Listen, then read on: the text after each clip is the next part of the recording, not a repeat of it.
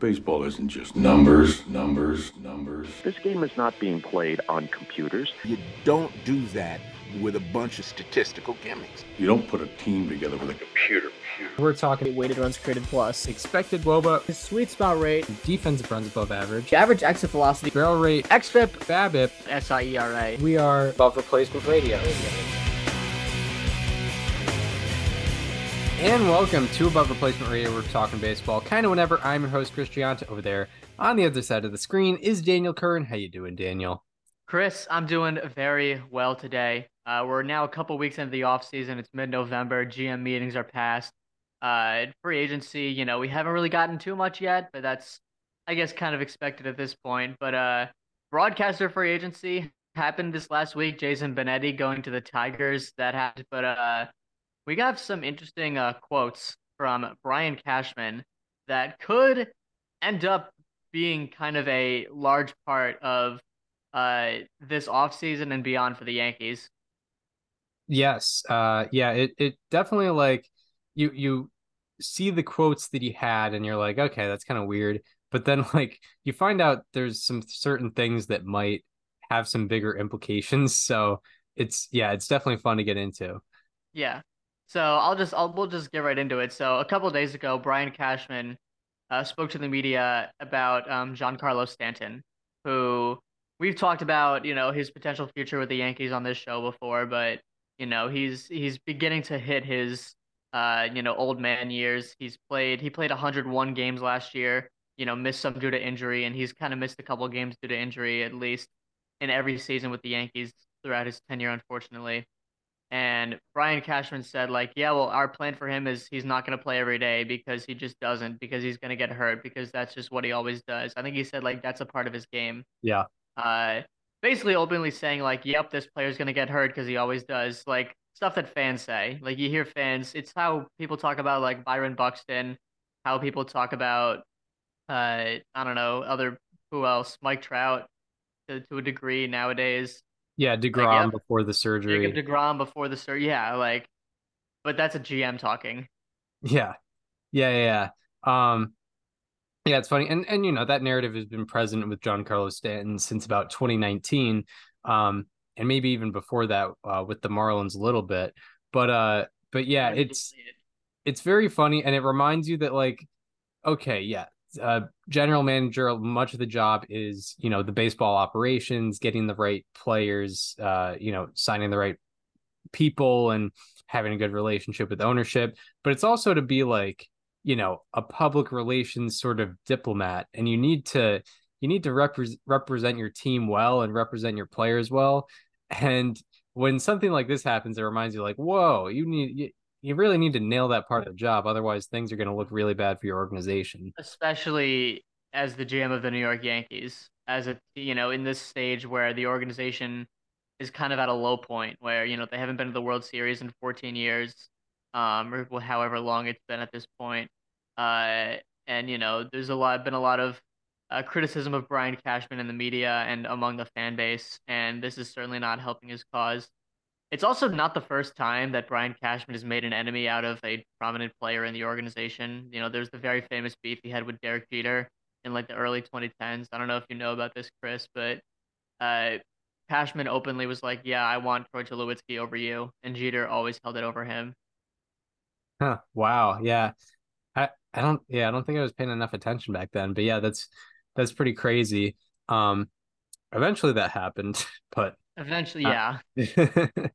But way late into Troy Tulowitzki's career. But yeah, no, it's pretty wild. And then there's the element that I think a lot of people found out about is, Giancarlo Stanton's agent came out against Brian Cashman, like, stating his displeasures, which obviously there can be many to state there. But the fact also that Giancarlo Stanton's agent is also Yoshinobu Yamamoto's agent, who's, arguably he's probably the second most sought after player on the free agent market this year, coming over from Japan with what he's been doing. So yeah, it definitely adds a whole nother element. Yeah, and he's probably the top target for the Yankees. I don't know if Shohei Ohtani is something that they're looking at right now because they seem to have their eyes set on some other big names in the free agent market. But yeah, it's very puzzling to see why he would say these things. So Joe Wolf, I believe his name is, the agent that Giancarlo Stanton has, came out and said, like for any free agents considering the New York Yankees, like just remember that you gotta be made of Teflon is what he said, both at all times because you can't let your guard down even in the off season. And obviously, I'm sure that's a message that will be conveyed very directly to Yoshinobu Yamamoto, who will be, getting big offers from a lot of teams. The Yankees might be the highest bidder at the end of the day, but it might not be a big enough gap to outweigh the consideration of if I'm not perfect every single day, it's gonna, everyone's gonna turn against me, even my own organization. Yeah, it can definitely add an element, especially for a guy that's going to be signing what will likely be anywhere from 7 to 9 years, a 7 to 9 year deal where you're locked up there. Probably not any opt outs in that deal either. If I had to guess, and you're locked up there. You're in a place for over half a decade, guaranteed. So unless they trade you, which is very unlikely. So yeah, you kind of have to fall in love with the organization a little bit too. Hmm. And I understand that, from an on-field perspective, Giancarlo Stanton has kind of become a burden for the Yankees over the last two seasons. Between 2022 and 23, he's hit 202 with a flat 100 OPS plus. He's been a league average hitter with poor defense and, not much availability in the outfield. There was the whole saga of he had to play the outfield because other people needed a DH, and he was, or he couldn't play the outfield or whatever it was. But, I get that some of the things with him have become very frustrating. But, I still feel like you're not really that obliged to come out and outright say it like that as a GM, because you still have him under contract for 4 more years. Um, and, I mean, even if he's not the bat he used to be, he's still putting up 20 home runs a year. He's still, hitting the ball as hard as he always did. Like there is still something there, but yeah, I don't know. I don't like coming out against your player like that, especially, during the off season when uh he's not really available to speak for himself. Yeah, absolutely. He's not in the clubhouse getting interviewed, every day. Where if I were a Yankees fan, I'd be fairly upset by this. Because there nothing really gets done expressing that to the media, that it's not going to make Giancarlo Stanton any healthier necessarily. I don't think it's going to light a fire under him. He's not at the stage of his career where I don't think that problem is going to be readily solved. So yeah, it's probably going to be pretty counterproductive. Um, as far as how it affects Yamamoto's free agency, I think maybe it'll be a small factor, but ultimately, if the Yankees come with a good offer, they're still they're still, even with these comments and stuff, they're still a pretty attractive organization. They have however many consecutive winning seasons that they never tank. There is that, so there's it's definitely an attractive option for Yamamoto, but this just does slightly take away the attractiveness of it.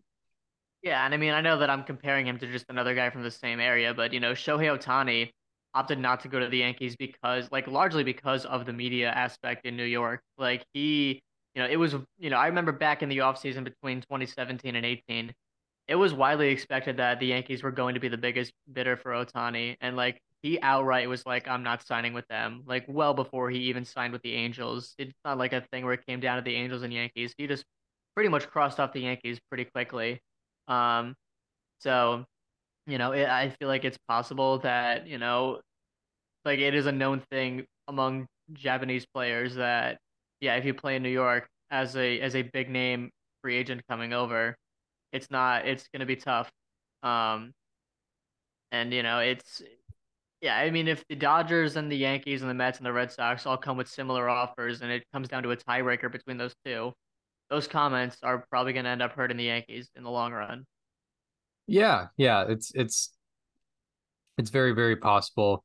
Um, it's very possible with that.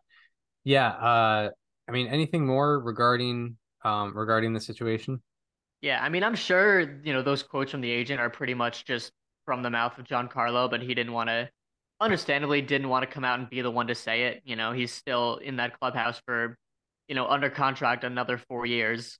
I feel like it's going to be tough to trade him if the Yankees are interested in doing that at all.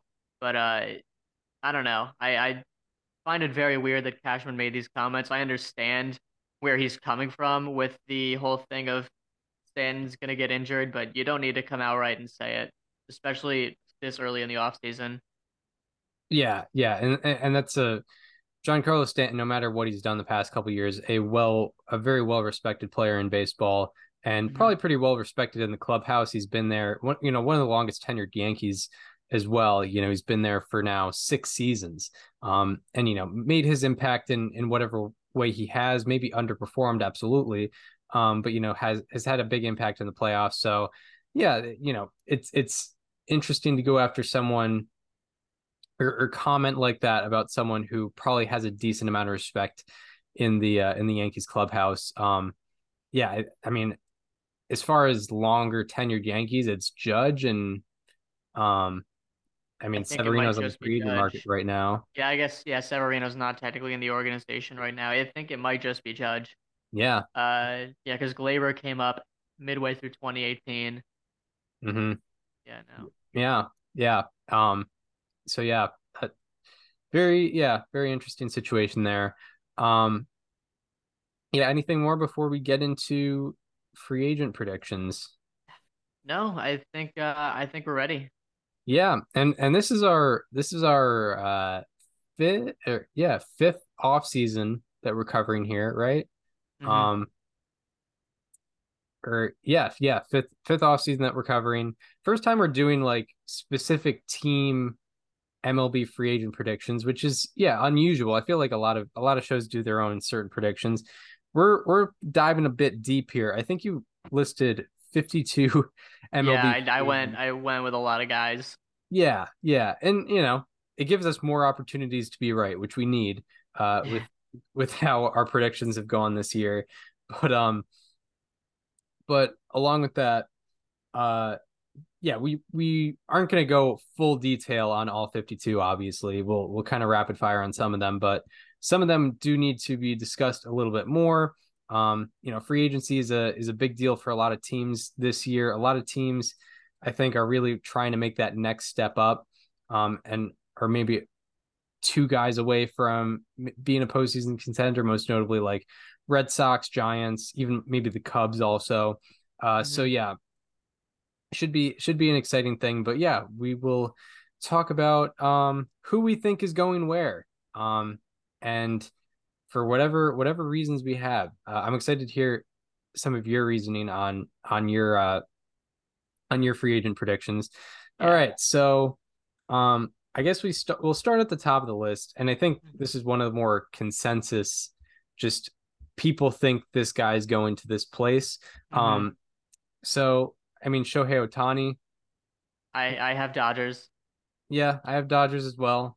Yeah, I don't know. I mean, it just has felt like for so long that they've been waiting for it. And I mean, it's, they're certainly going to have competition. Like for as much of a consensus as it felt like for a while, I don't think it's a guarantee that it happens, but I definitely think as of right now, it's the most likely scenario. The Dodgers, I mean, they're not obviously not going to have Shohei on the mound next year, but you know, for the long term, they definitely need some pitchers to slide into that rotation for years to come, um, especially next year. And obviously, next year it won't be in effect, but uh, they have the money to do it, and I don't see why they wouldn't.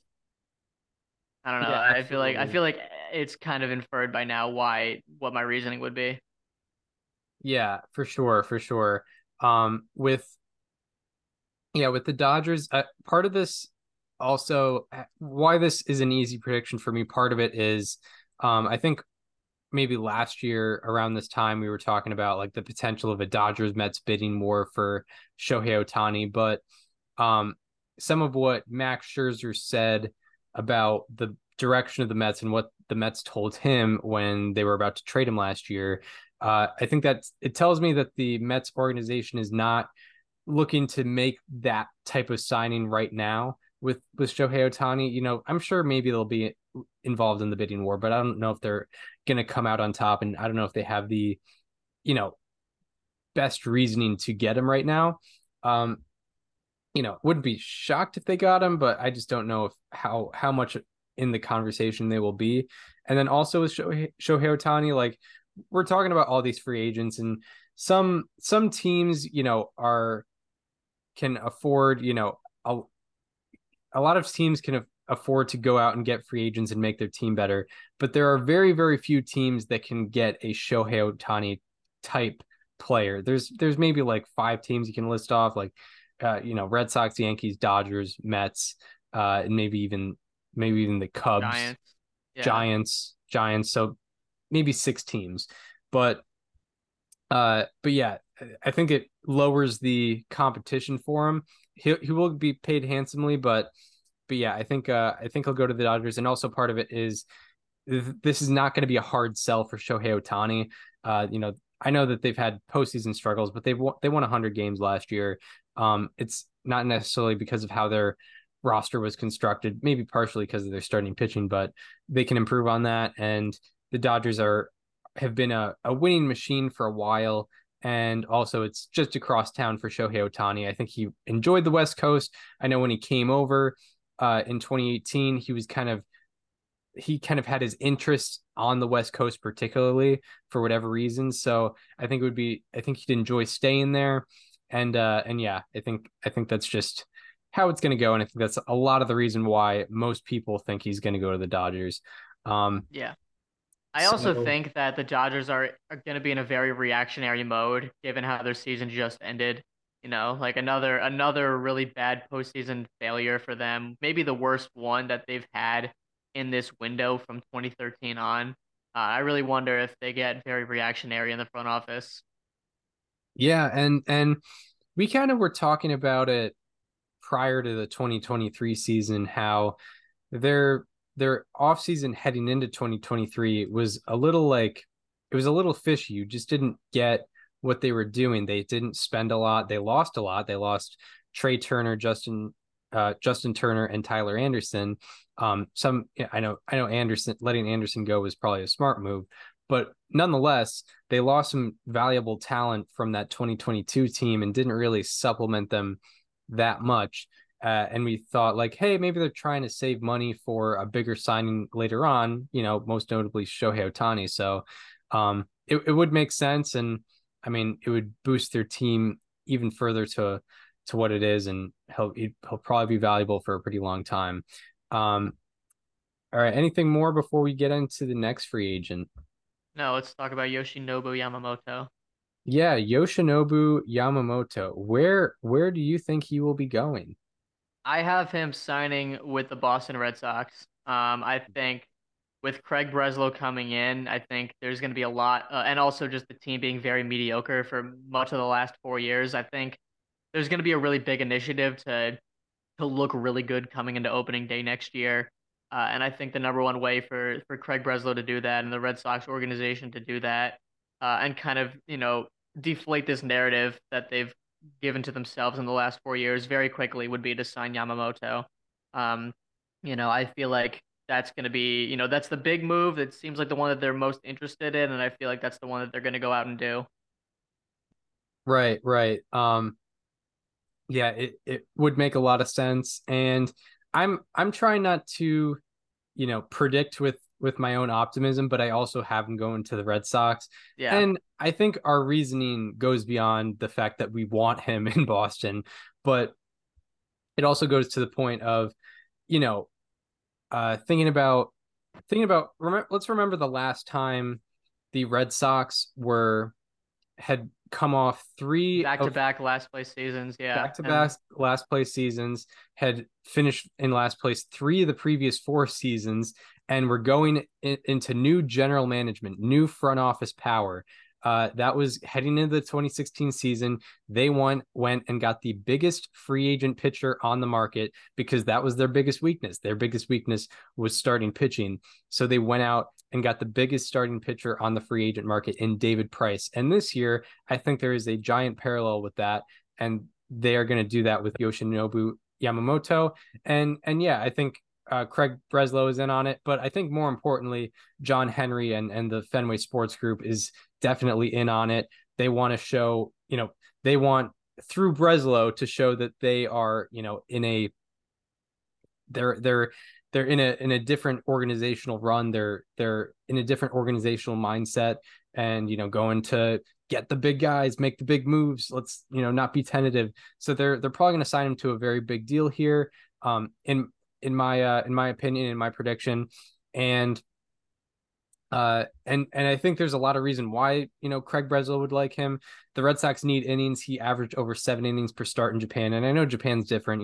They expect their starters to go a little longer, and also I think at bats are just generally a little bit shorter. There's like less walks, less strikeouts over there. However, he does seem to have some longevity there. So yeah, I think the Red Sox would like him. I think the change in organizational mindset will help out with that. And yeah, that's why I think he will be going to the Red Sox, and as well as you.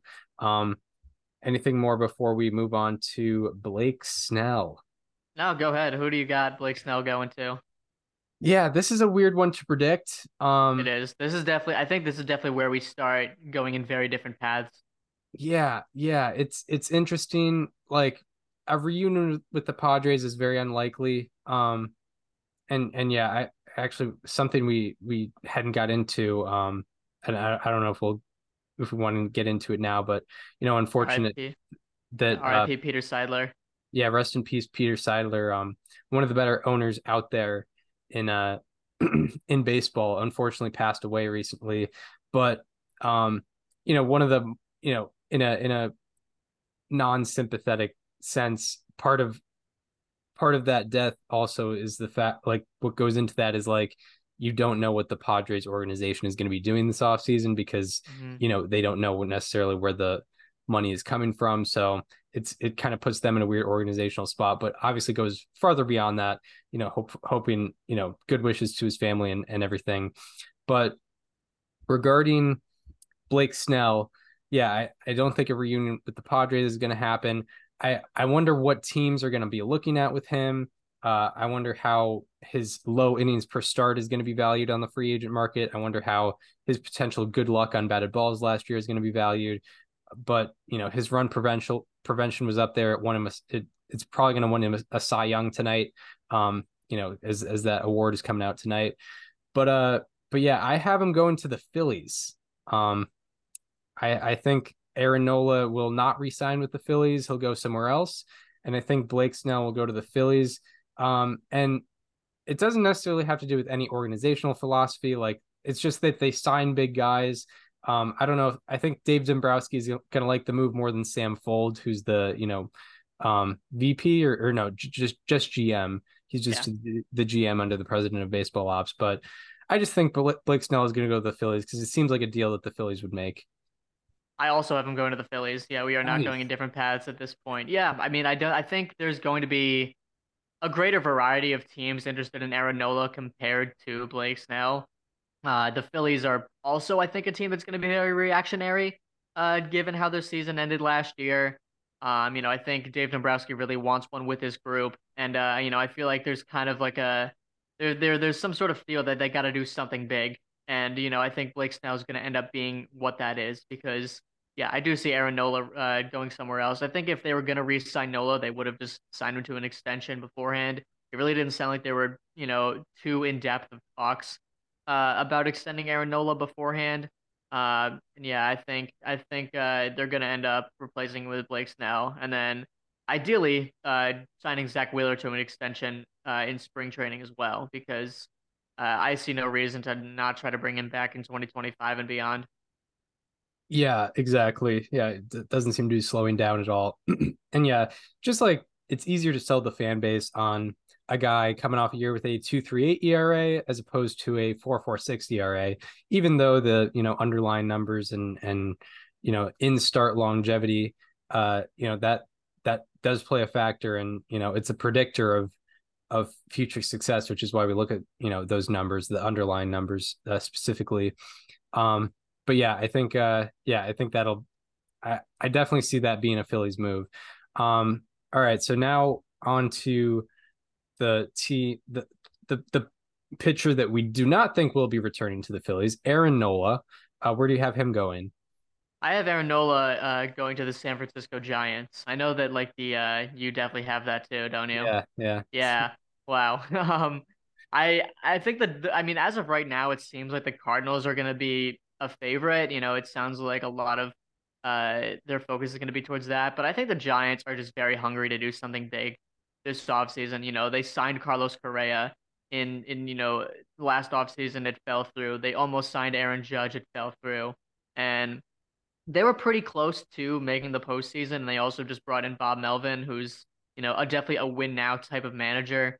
And I think the guy that they go out and get is Aaron Nola. There's definitely a hole in that rotation after Logan Webb. It's Descalfani, it's Ross Stripling, Alex Wood. I think there's definitely better names out there, and I think Aaron Nola is going to be the guy that they look at.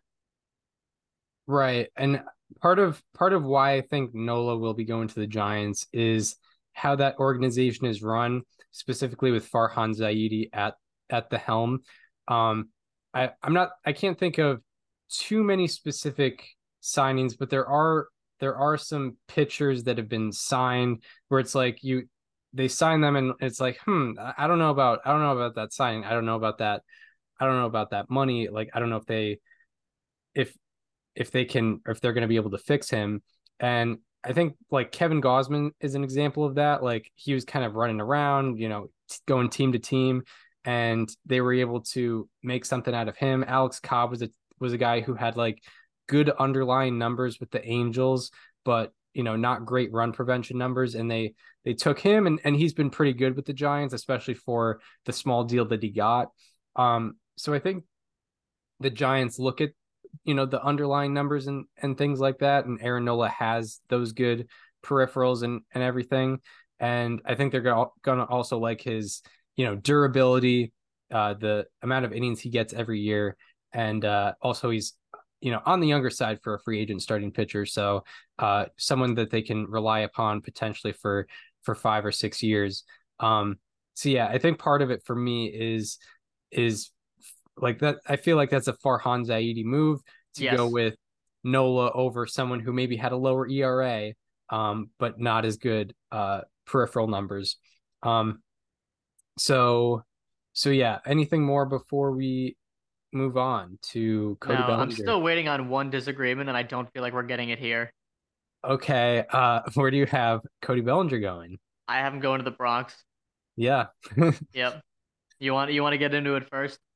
um this part of it for me is like the meme sake of it, because Mm-hmm. I think we're 1 week removed from Brian Cashman on his hands and knees begging the media not to call them an analytically run team, uh and stay away from from them using any like anything more than batting average and RBI to Yep. to go into their decisions. And Cody Bellinger, if you're unaware, he had a bounce back season. However, he was one of the more lucky hitters in baseball, and that success doesn't seem sustainable. For example, he hit 309 on ground balls. He hit 309 on non-hard hit ground balls, which is 121 points above league average. Like he had very good luck on finding the holes, and he was above like league average by 2023 standards, non-shift standards. It wasn't because part of it had to do with the shift is his improvement on luck with ground balls, but a lot of it is luck factors. He didn't, his average exit velocity dropped by a good bit.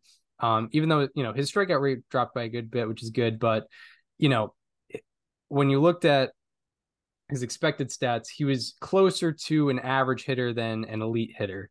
To put it frankly, so if the Yankees are not run on analytics, I think they will like him more than a lot of teams.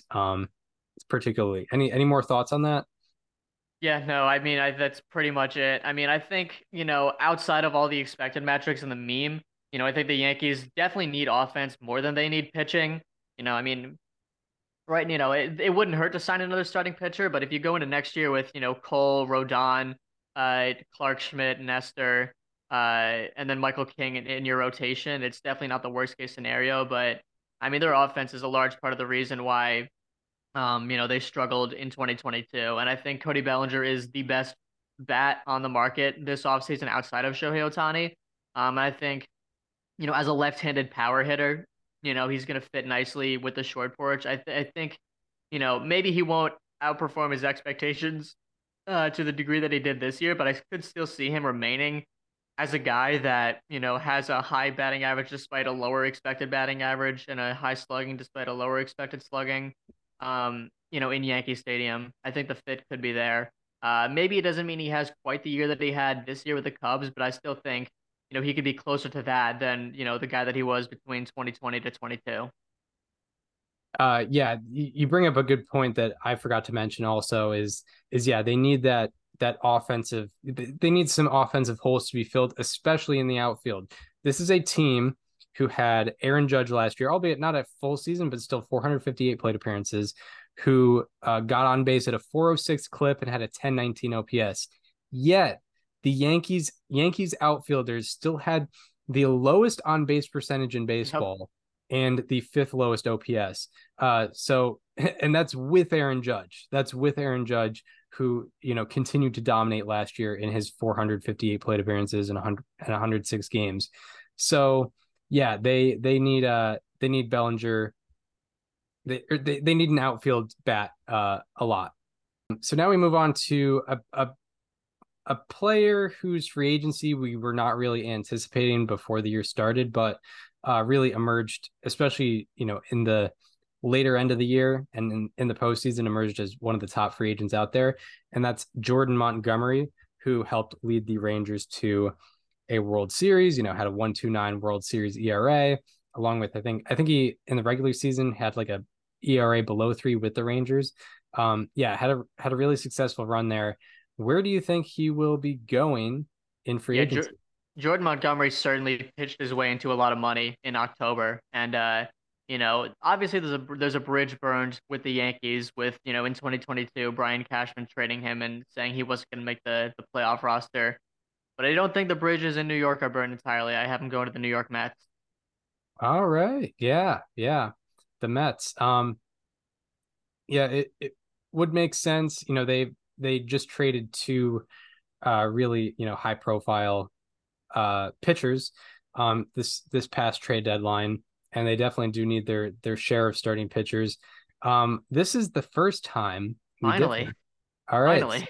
So I have him staying in Texas. I think they like him over there. I maybe I'm not using the correct logic here, but it just feels like when Nathan Eovaldi signed with the Red Sox after 2018, it just has that sort of energy to it. I don't know. Something I can't, not tangible, but I can just No, I definitely I see it. Like I consider the Rangers for that reason, but the Mets are a team that's looking to compete next year, but I think they definitely need some bolstering the rotation. Kodai Senga is probably going to be at the top of that rotation right now, which is great. But after that, it's Quintana, who was hurt last year. It's Tyler McGill that's been on and off the injured list. Joey Lucchesi, Jose Budo. In the David Peterson's on the IL, but I don't know how he's coming. And they don't really have anyone in the minors either that you can expect to be in that rotation next year. So I think if there's an upgrade that the Mets need, it would be exactly right there. And I think Jordan Montgomery is the name that makes the most sense, especially since I don't have them getting Yamamoto in my predictions. But I think Montgomery's the next best guy. Yeah. It would make sense, That's and realistic. and along with to add on to my reasoning with the Rangers is, they don't have they have a lot of they have some starting pitching, and that's not necessarily one of their weaknesses at all. but I don't know if they have a lot of like long-term starting pitching options. Nathan Eovaldi is a free agent after 2024. I think the same thing with Andrew Heaney as well. And, Jacob deGrom is on the shelf right now. And Max Scherzer is also a free agent after 2024. So they need to still bolster their rotation for beyond this year. And, they don't really have Jack Leiter and Kumar Rocker down in the minors have not been up to par necessarily. So they do need to have a longer term option, which is why I think the Rangers will be, if they don't get him, I still think they will be an aggressive suitor for him. Good point. So yeah, now we move on to another starting pitcher. It's good market for starting pitchers, not necessarily position players. Sonny Gray. Where do you have him going? I have Sonny Gray as a Chicago Cub. What about you? I have him going to the Cardinals. Okay, so we're thinking NL Central. I mean, I think Sonny Gray fits the mold for both the Cubs and the Cardinals in terms of like what they kind of look for out of starters. Not necessarily guys that blow you away, but guys that are good at kind of the little things. And Sonny Gray obviously thrived last year on keeping the ball in the yard. He had I think the lowest home runs per nine in the league. The Cubs are a team that I think are going to be aggressive this offseason. They already got Craig Counsell, which is, a pretty clear aggressive move. It sounds like they're in on Ohtani, they're in on Yamamoto. I don't know if they're going to land either of them, but I think Sonny Gray is, a good big name to throw into that rotation, to join Justin Steele. And honestly, Steele's really the only guy that you can look at in that rotation and be like, yeah, that guy's going to be good next year, because Tyone struggled this year. Kyle Hendricks actually did look a lot better than in years past this year, but you just still don't know how well you can pencil that in. Jordan Wicks looked all right this year, but he's young. Javier Assad looked all right last year, but he's also young. I feel like they need another guy that's like that you can really pencil in and trust in their rotation, and I think Sonny Gray is going to be the guy that they depend on there. Yeah, that would be really a really interesting signing. For whatever reason, I think whoever ends up signing Sonny Gray, I think I'll admire that team and their ability to get him, because I think he's one of the most underrated players on the market this year. I mean, he was a Cy Young finalist. He had great run prevention and peripherals. Kept the ball in the yard, and I want the Red Sox to get him. I don't think they will get him. I think the Cardinals will get him, and part of that has to do with that starting pitching philosophy. They also have a big hole in their starting rotation. They don't really have anyone. They don't have an ace. They don't really have many just good pitchers in that rotation in general. So, getting Gray would help them out. I know that MLB Trade Rumors has a consensus prediction for Aaron Nola going to the Cardinals. So it seems like there is a prediction within the market that they will go after starting pitching. And I don't have Nola going to the Cardinals, so I'll have Gray going to the Cardinals. A lower velocity guy also, which is kind of what the Cardinals go for, and not necessarily it's not going to be a break the bank move, and it's not going to be a long-term move, which I think the Cardinals would be into. But I definitely see that for the Cubs as well. So, anything more on Sonny Gray before we go on to Matt Chapman? No, I mean, I think you said it best. I mean, he fits the mold for both kind of what the Cubs and Cardinals look for, and I wouldn't be surprised if he goes to either one. Yeah. So now with Matt Chapman, who is a really interesting free agent. He had one of the hottest starts in baseball this past year, but kind of fell off, but still has the I believe still has the defensive prowess. Will probably improve whatever team he goes on defensively, most likely, unless it's like the Cardinals or something. With You wanna go first on this one? Yeah, I'll say, and this is mostly going off of, well, this is a couple of reasons, but this is mostly going off of their production at the position last year. But I think Matt Chapman's going to go to the Mets.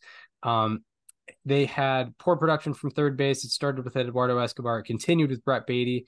And part of this prediction also has to do with what the Mets tried to do last year. They tried to get Carlos Correa despite also having Francisco Lindor. So they weren't shy to attack the third baseman position, even though they have Brett Baty kind of marinating and trying to try to continue to develop him. And, Baty underperformed last year. I don't think they're giving up on Baty, but they might just try to work him out at other positions. And the fact that they, were willing to, skip Baty's turn last year with the potential of signing Carlos Correa, I think that's all the more reason that they're going to invest in a third baseman this upcoming year. So yeah, that's why I have Matt Chapman going to the Mets. Where do you have him going? Yeah, this might be my first like hot take of this show. I think I go off the beaten path a little bit here. I'm also going with the logic of production from that position, but I'm going to go with the Detroit Tigers for where Matt Chapman goes. The Tigers also had poor production at a third base last year, primarily with Zach McKinstry and a couple other guys. The Tigers very quietly finished second in the American League Central last year, in the first full year of Scott Harris's tenure as the GM. And the last, they were in a very similar position after 2021, where they, kind of quietly performed very well. Ultimately didn't win the division, or go to the playoffs, but it felt like there was some promise there. And that offseason, they went out and signed Eduardo Rodriguez. They signed Javier Baez, and they kind of went for it a little bit. And obviously, unfortunately, that didn't work out too well. But I think they're going to do the same thing this year, and I think Matt Chapman is the number one name that they would eye on offense. I think it makes sense. I think it's a fit. It'll make an awesome defensive left side of the infield with him and Baez. And I think he's the kind of hitter that Detroit looks for, and that it's a guy that shoots the gaps, hits doubles, maybe isn't the biggest home run guy, but they don't need him to be. So I have Matt Chapman going to Detroit. Yeah, with the Tigers, yeah, they had good third base production previous to like 2022 with, they had a couple good years out of Jeimer Candelario, but he's no longer with the organization. And so, yeah, I think they could definitely take advantage of this market here with getting Chapman.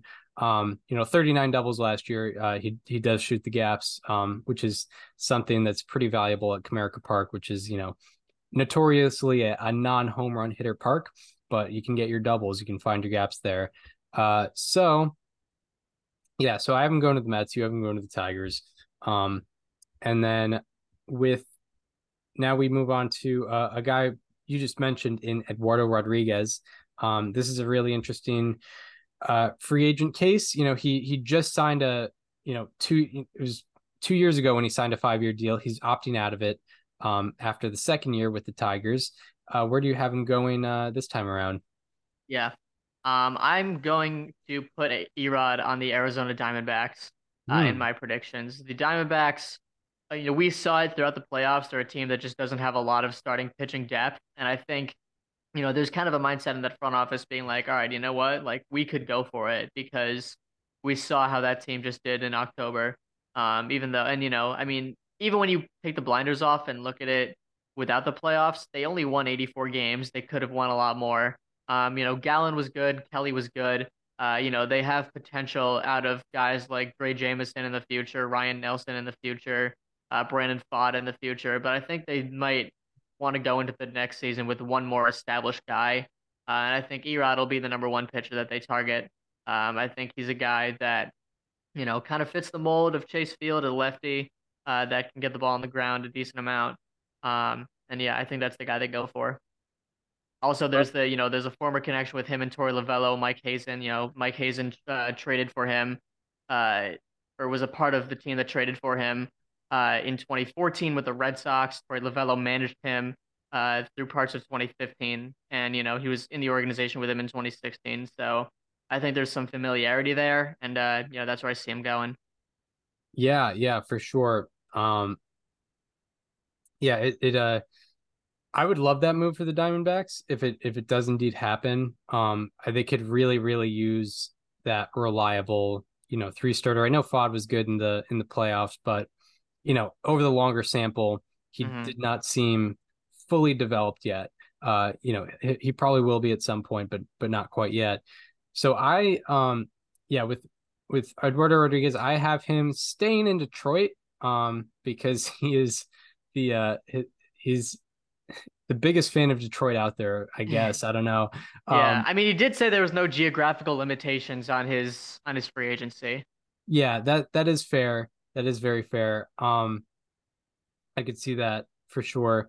Yeah, I think part of it for me is like the fact that he waived his no trade clause, and I know he did say, no geographical limitations, but just from a PR sentiment and trying to boost your value, if you want to stay in one spot, that's just going to lower your value. There's going to be less teams bidding for you. So I think there's potential he does go to another team, but I think the Tigers, especially with the general optimism around that organization right now, I think they'll make an effort to keep him around, and I think he'll take that offer. As you mentioned, it does seem like 2021 all over again with them, like coming off a year where they ended very, very well. The Tigers did. Could make some moves in this offseason. You have Chapman going there. I have Erod staying there. I think we both have them. We both have them making big moves. So yeah, I think I see that, one thing that I said after the Rangers won the World Series that I really wonder if there's going to be a lot of teams that kind of just start spending big, even when they might not be in the best situation. And the Detroit Tigers are the first team that comes to mind when I think of a team in that kind of position. Yeah, absolutely, absolutely. So anything more on Erod before we go on to our first reliever? Yeah, I mean, I guess I can kind of talk about like the whole like biggest Detroit fan out there, right? I mean, he waived his no trade clause during the trade deadline. I think there is a difference, obviously, between like uprooting your life and moving on a day's notice versus 3 months notice. So like I could easily see him leaving the Tigers. I could also see him going back because that's definitely a rotation spot that the Tigers need to refill. And what better way than with the guy that was originally there? But yeah, I mean, I think it's definitely going to be an interesting case, but I do think there will be other teams out there that bid for him, certainly. Yeah, that's a very, very, very fair point. There is a difference in, changing look, and along with that, like changing location for the span of 2 to 3 months, as opposed to potentially 4 or 5 years with a new free agent contract. So yeah, now on to Josh Hader, and yeah, there does seem to be a general consensus on Yep, MLB trade rumors, and does that continue with us? absolutely. I mean, it definitely continues with me. I don't know about you. Yeah, This is the one that I talked about before the show, where I was like, I'd be very surprised if you didn't have the Texas Rangers. it's It's too the good. Rangers. It's too good, right? I mean, it's a team that's very willing to spend. It's a team that needs sustainability at the back end of their bullpen, and Josh Hader's right there. Yeah, yeah. I don't even know if this needs to be discussed that much. No, I guess we can, right? I mean, Aroldis Chapman, who is kind of looked at as, I think the Rangers viewed him as the closer when they started, when they acquired him. He's obviously a free agent right now. Um, I think they definitely want to go in with a certified closer. I don't think they want to go into spring training being like, all right, it's time to start figuring out who it is. I think they want to have an established guy, and I mean, Josh Hader is literally the perfect guy out there for them because it's the guy that they can spend on. Obviously they're not shy about it, and it's the best reliever on the market, and it's the best reliever that's going to be on the market probably for a while. Yeah, absolutely. And Jose Leclerc is a pretty good closer. Did pretty well in the regular season and postseason. However, the Rangers just organizationally are willing to just, get past that and bolster their team even more. Like even this past like in the 2021 to 22 offseason, they signed two shortstops, and just put one at second base. Like Yeah, they can have two closers on the roster easily with Leclerc and Hader, and that's the winning way. Like you just have you know you just have a lot of depth and create a lot of good situations for your team. So I think that's why it's a consensus that people are thinking he's going to go to the Rangers, and it's kind of going to be a surprise if he doesn't go there. All right. now to Marcus Stroman, who opted out of his last year of his contract with the Cubs. Where do you see him taking his talents? Yeah, Marcus Stroman, I have going to the St. Louis Cardinals. You had Sonny Gray going there. I obviously see them signing a starting pitcher because they kind of need to. Um, Stroman's a guy that had a great ground ball rate last year. I think it was like close to 60% in the time that he pitched. Cardinals still have very strong infield defense behind him, so I think the fit will be very nice. Um, I think it's a guy they don't have to break the bank for again. Uh, he was a free agent recently, and the Cardinals were in on him then. I see this one being no different. So I see Marcus Stroman going to St. Louis. Right. We we got a little switcheroo. I got Oh, Gray going to the Cardinals. You have Gray going to the Cubs. I have Stroman going to the Cubs, and you have Stroman going to the Cardinals. yeah, Um, like a trade.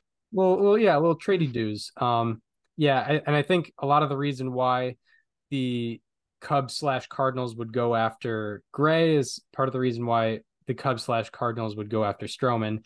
Mhm. And Stroman obviously has already pitched with the Cubs for 2 years, done decently well, not bad. And along with that, ground ball pitcher, great middle defense with Swanson and Horner, two of the best in maybe the best defensive middle infield duo out there. As for third base and first base, it's kind of interchangeable. They don't. It's not necessarily great there, but middle infield wise, at the most important positions, they are very very solid there. And yeah, I think Stroman is pretty well liked in Chicago. I actually went to one of his starts at Wrigley Field, and he had a big ovation when he was going out to the bullpen. And yeah, I think the Cubs are definitely in win now mode, and more than they were 2 years ago when they initially signed him. So I think they would offer some good money to keep him around. But uh, in your opinion, that money will be going to Sonny Gray. Yeah, But yeah, I have it staying with Marcus Stroman for yeah. I mean, Gray's probably going to get a larger contract. yeah. In terms of dollar value, AAV years, whatever it may be. And I think the Cubs are going to be a little more aggressive and say, you know what, let's go get the bigger name out there. Yeah, and just the general better pitcher as well. Yeah. Um, yeah, I think I would. Yeah, if I'm a Cubs fan, I want Gray over Stroman. But yeah, we will see. Hopefully things start rattling around winter hmm meetings. Um, Now on to Amanaga. Imanaga. Imanaga. Yeah, he's Um, another pitcher, a left-handed pitcher coming over from Japan. He had pretty good. He pitched in the World Baseball Classic. I'm gonna pull up his numbers right now. yeah, from what Um, from Yeah, from what left-handed I looked left-handed at, pitcher. He is going into his age 30 season, and last year he pitched 159 innings in Japan, had a 2.66 ERA, a 7.83 strikeout to walk ratio, 1.0 home runs per nine, which definitely is a lot more in Japan than it would be in the U.S. But I mean, he was a very good pitcher last year. 188 strikeouts in 159 innings, only 24 walks, 18 home runs allowed. He's a guy that probably could get like maybe 5 years, 20 mil a year. yeah, I could see that. I could see that for sure. Um, Who do you have handing out that money? I have the Giants. Okay. And part of this has to do with I should have mentioned this when I talked about Aaron Nola potentially going there. Or my prediction of Nola going there is I think the Giants have a big chip on their shoulder this offseason. They failed to get two giant free or excuse me, two big free agents last year. Um, Two big free agents last year, and they're a team where they're very them and the Red Sox are fairly similar. I think the Red Sox just have a better farm system, but the Giants have some promise. They're like middling right now. They've been middling for 2 years now. Overperformed in 2021, but they've been middling for 2 years. They have some good veteran talent, but they need a couple more moves to boost them to a playoff contender, and or even a team that's probably going to get into the playoffs. And I think they're going to spend big money. They have a lot of financial flexibility over there, and I think they'll get Nola along with Imanaga. And also just going with the organizational philosophy, like his strikeout to walk ratio was crazy last year. I think Farhan Zaid is going to like that a lot. So yeah, that's why I have Imanaga going to the Giants. Where do you have him going? Yeah, I don't know how active this team plans on being in the postseason, but I feel like this is a move that makes sense and a move that they can kind of just make to say like, look at this, we improved. I have him going to the Houston Astros. Hmm. I think there's still room for improvement in that rotation. You know, Verlander isn't getting any younger. Framber Valdez obviously looked good this year, but you didn't really get what you wanted out of Christian Javier. Hunter Brown, I don't really know if he took the steps forward that they hoped he did in terms of run prevention. And JP France, I feel like is a guy that they can replace with someone better if they really wanted to. I think that's where Imanaga comes in. You know, I think it's a very savvy move for them to make. I know that's kind of what they're all about, right?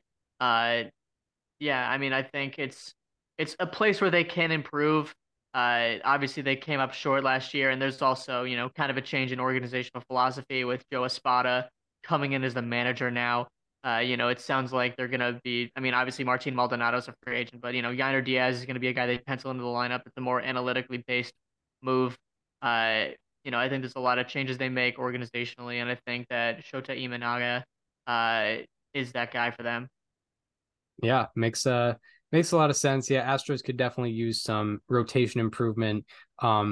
Just their team ERA plus, including starting pitching and bullpen, went down 26 points from 2022 to 2023. So it's not necessarily the same dominant, Astros pitching that we've grown used to. I think they could definitely use some Mhm. improvement there.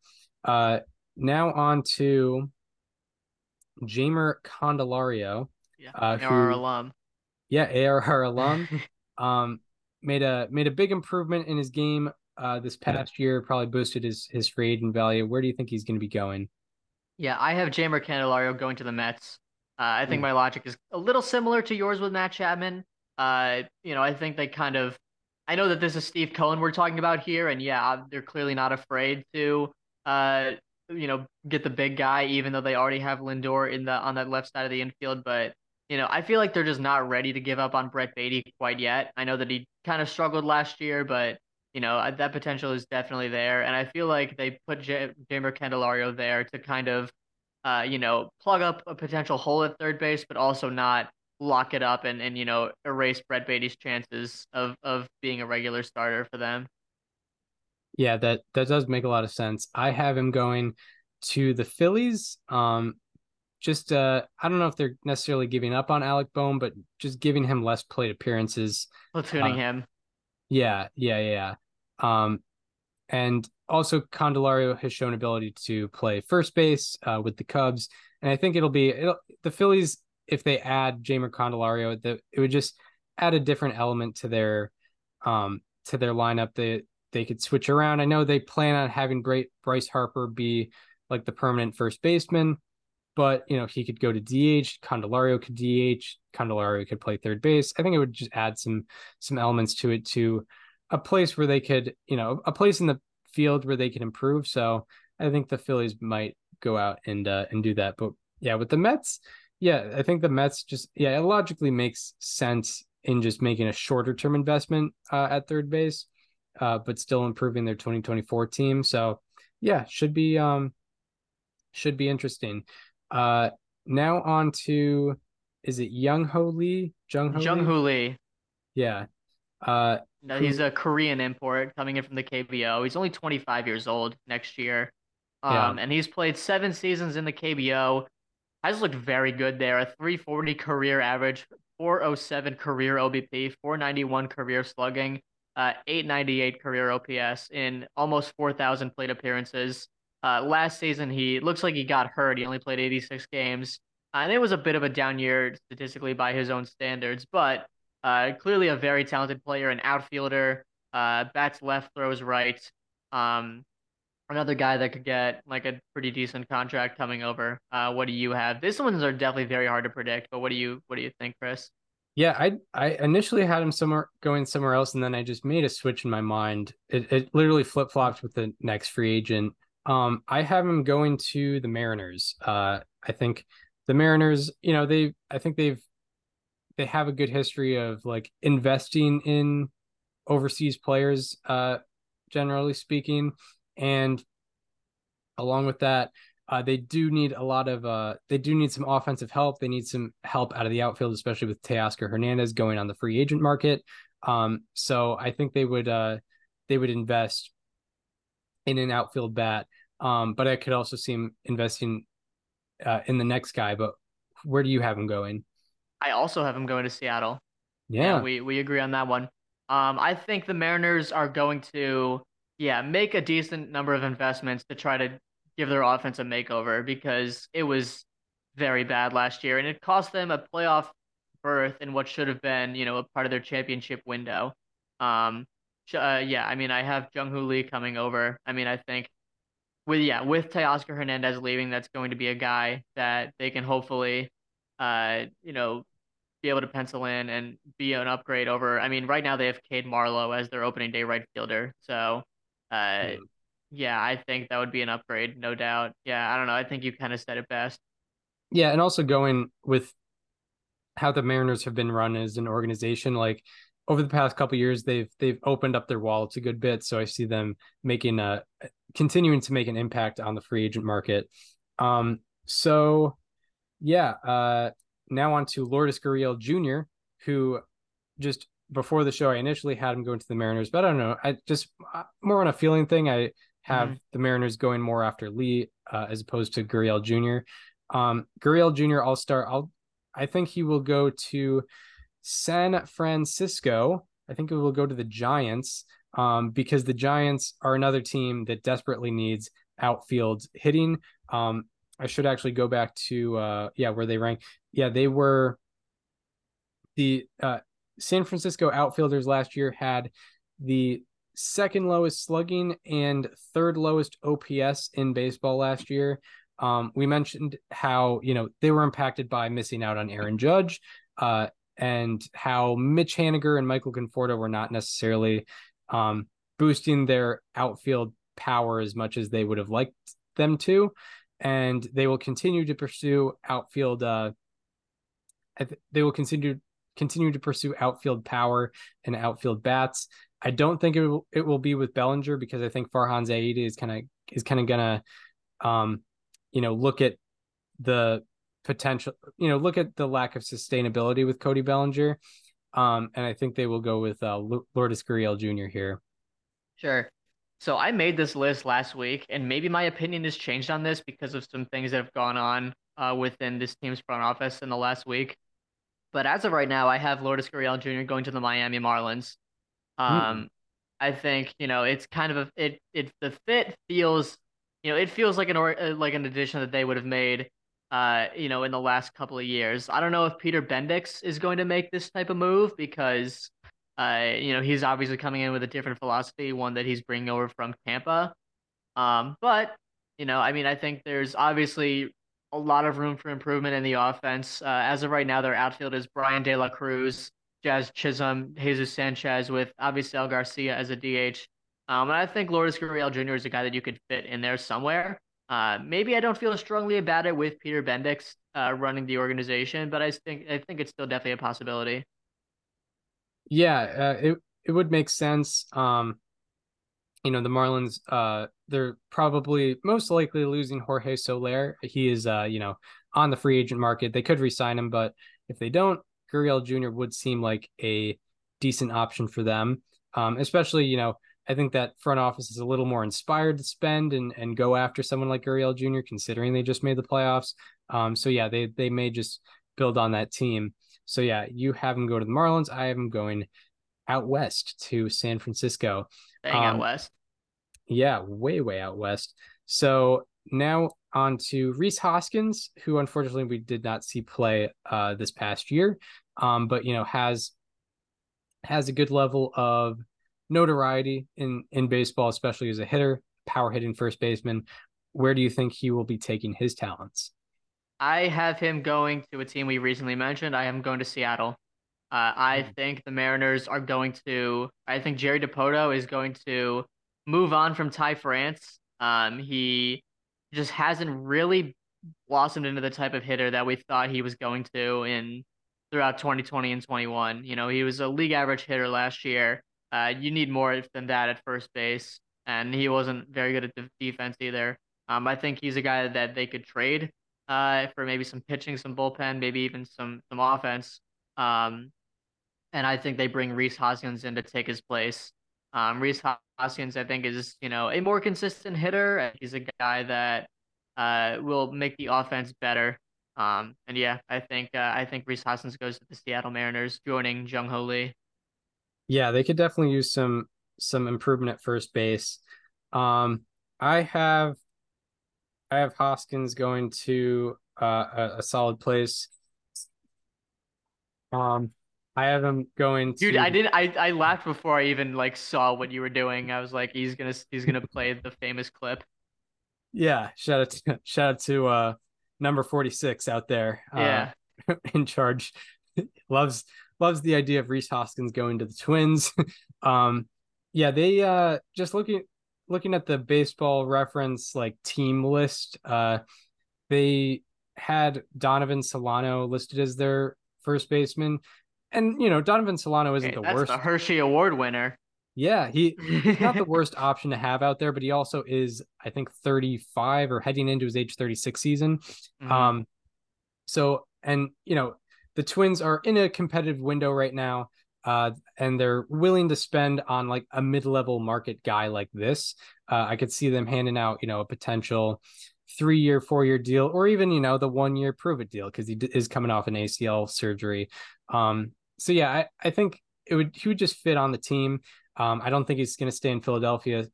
You don't think that as well. So, No, I mean yeah, they already said they're gonna play Bryce Harper at first. yeah, exactly. Like I don't think it could be any clearer. Yeah, they're not going to have Hoskins play left field or Yeah, DH again exactly. so that Schwarber can play left. They're not going to do that. No. So yeah, I'm going to Minnesota because it just seems like it would be a good fit. Hmm. Um, Now on to Lucas Giolito, one of the more interesting free agents out there. Who do you think he's going to play for next year? I think Lucas Giolito is going to, he's certainly on a redemption tour next year, trying to prove that he's not regressing like in a very aggressive way. And I have him going to Baltimore. I think he's going to perform a lot better with that large wall in left field because a lot of his issues are home runs. You know, his strikeout to walk ratio was still very good last year. He struck out 10 batters per nine last year. His walk rate wasn't fantastic, but he gave up 2 home runs per nine, and that's just never going to cut it. And I think Baltimore will save him from a lot of those home runs. I think it's an upgrade that the Orioles could make in their rotation. You know, I don't know what they're willing to spend this offseason, but they definitely need upgrades in the pitching staff. So I kind of see Lucas Giolito as that fit. Yeah, I would like that move for the Orioles. I think Lucas Giolito might be more interested in the Orioles than the Orioles might be interested in Yes, I him. agree with that. Um, and Like a for one me, year prove it deal. yeah, for me, part of this is feeling for me. I am going to the Dodgers, and I've developed Yep. this is a type of contract, and it's called the I can fix him deal. Yeah. The the Dodgers do this a lot. They have an I can fix him moment. They did that And they with Noah, usually do. and a lot of the times they Like do. the narrative around that saying is you don't, but the Dodgers do. Yeah, and they've they did that successfully sort of with like Tyler Anderson, famously with like Justin Turner, like he transformed Jason his career. Hayward. Jason Hayward, but they've also failed with Noah Syndergaard and Lance Lynn. But I think they will do the I can fix him deal with Lucas Giolito, and they do need more starting pitching, obviously. Shohei Ohtani, if they do end up signing him, he's not going to be in that starting rotation next year. So I think they will add to their starting rotation, and they will do it with an I can fix him deal with Lucas Giolito. Anything more on him before we go move on to another team? No, I like it. I like that one a lot. Um, so uh, now on to Mitch Garver, a power hitting catcher, did pretty well for Texas last year. Has had a very good year with Minnesota before as well. Where do you think he will be going? I really want to see this one happen. I think the fit would be a lot of fun. I have him going to the Cincinnati Reds. Hmm. I think the Reds could use another bat. They could use, maybe they move on from Tyler Stevenson, a catcher. He had a down year offensively, and he's also kind of just a very big burden defensively to where they had to carry another catcher on their roster this year because they DH'd him. Uh, I think they bring in Mitch Garver to fix that and also give them an upgrade in the offense as well. Right, right. For me, I have Garver going to the Bronx. Oh, I think yeah, the Yankees need some more catching. So, and they also need more offense. And Mitch Garver is a big provider of that. We saw that last year. And yeah, I think it would make sense, both from an offensive standpoint and a catching standpoint to sign Mitch Garver, because also it's not a long-term deal. It would be 1 or 2 years, and I think he would help the Yankees roster a good bit as well. So now we move on to a very different player from Mitch Garver. It's Kevin Kiermaier, defensive specialist, maybe still reigning defending best defensive center fielder out there. There's definitely a good debate to be had there. Where do you see him going in free agency? yeah, I have him staying in the AL East where he's been his entire career. I have him going to the Yankees. I think it's just a very good fit right now because, he's a guy that is a left-handed hitter, which is certainly a bonus for them, but he's also a guy that can, kind of hold down the fort in center field while they wait for Jason Dominguez to come back. And at the same time, he can be around a league average bat, maybe even above league average.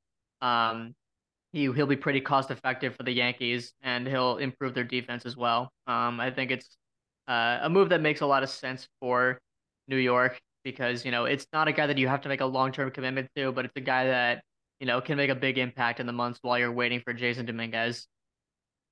Yeah, I definitely see that. I have him going to the Cardinals. You Oh, know, just to be Harrison Bader without being Harrison Bader. mhm. Because I noticed actually, when I was doing research, that the Cardinals had one of the worst defensive runs above average from outfielders last year. And the Cardinals pride themselves on defense. They've always been one of the A better lot of that defense. was just Jordan Walker, Yeah, a lot of that was Jordan Walker for sure. unfortunately. Um, and yeah, I see them potentially making some defensive improvements and them going with Kevin Kiermaier to supplement that. Um, yeah. So anything more before we go into Jorge Soler? Let's talk about Jorge Soler, who opted out of his deal with Miami. Yeah, I'll start and I'll say it's going to be a reunion for Jorge Soler. I believe he's going to go to the Cubs. Um, Oh, they are gonna, with me predicting Cody Bellinger going to the Yankees, the Cubs are gonna want some more outfield depth, some outfield power. So I think they're gonna go with Jorge Soler to have that. I think he's also just like a similar style of play to like say a Suzuki who, they signed a couple years ago. So I think they'll put Soler in one of the corners there and have him, hitting home runs in Wrigley Field again. yeah, that's a fun idea. I have him going to Fenway and playing for Ooh. the Red Sox. The Red Sox are losing Justin Turner this year in their DH spot, and I think uh, they'd certainly have a lot of internal options to replace him, but I think maybe they go outside and get a guy that is known for having a lot of power, a guy that has a really fun spray chart when you look at it over Fenway Park. I could see him kind of revitalizing himself and maybe not getting exactly back to his 2019 days, but being a very consistent home run hitter. He's a guy that mashed against lefties last year. He had like a 1200 OPS against them. I think the Green Monster would have a lot of balls flying over it, into it, against it, Yeah. with Jorge Soler at Fenway. Yeah, I would enjoy seeing that, Hmm. personally. So so yeah, I'm going to the Cubs, you have him going to the Red Sox. Now on to another power hitting outfielder, Teoscar Hernandez, who had kind of an up and down year last year with Seattle after many years with Toronto. Where do you think Teoscar Hernandez will be going? Yeah, you can use that 46 clip again because I have him going to the Twins. I have Teoscar Hernandez. I feel like he fits very nicely into that offense. I know that they have Willie Castro right now as their center fielder, with Byron Buxton DHing. So there's certainly an open spot for them in the outfield, that I think Teoscar would fit nicely in. He's another guy that he's a power hitter. Um, I mean, Joey Gallo's hitting free agency, so they could almost see him as a replacement to Joey Gallo, without the defense. But yeah, I think Teoscar would be a good fit on the Twins for like a 2-3 year deal. Yeah, Teoscar Hernandez. I don't know if I'll do that every time, but I was ready for the how about that for some reason. Like when I hear you say the name of a player and then put your phone up to the mic, I'm like, wait, whoa, I didn't just talk about him for 2.5 minutes. I talked about him for like 30 seconds. the Pavlovian response. I get it. I get it. Yeah, I did that on purpose, sort of, not to trick you, yeah. but to have that same cadence. For I see another reunion happening. I see Teoscar Hernandez going to back to Toronto, Yeah. where he was traded for, where he was taken from the notorious cheating 2017 Astros, where he was a It would have been major. really funny if you said I have a reunion. I'm going to Houston Yeah, that would be hilarious. where he played Uh, that one game. notorious cheating pinch runner I think Teoscar I Hernandez, think he literally played one game with the Astros. no plate appearances. Um, but I am going to Toronto because Toronto did indeed miss him. They tried to supplement some outfield, offense with Dalton Varsho going there. But Dalton Varsho was kind of, underperformed at least offensively last year. They also don't have Lourdes Gurriel Jr. or Lourdes Gurriel Jr. anymore. And they need some more outfield offense. George Springer isn't quite the same as he was. So, and the Blue Jays are very much in a win now window, and it's closing day by day. So yeah, I think they'll go after another outfield bat, and I think that outfield bat will be Teoscar Hernandez because that was one of their weaknesses last year. Um, And they so get to keep Eric Swanson as well. yeah, little 2016 Yankees action there, or Was he actually? 2017 Yankees action. Um, Eric Swanson was a Yankee? no. Just Oh, like you're referring to Chapman. I was Okay. referring to Chapman and Yeah, okay, I see. um, not quite the same situation, but yeah.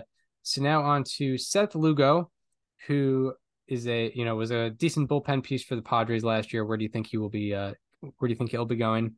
He's actually a reliever turned starter. They had him starting games last year. I don't know if he's on the free agent market as a starter, as a reliever. I put him on as a starter, and I have him going to the Seattle Mariners. I think they could use one more rotation piece with Robbie Ray being on the IL, with Tommy John surgery.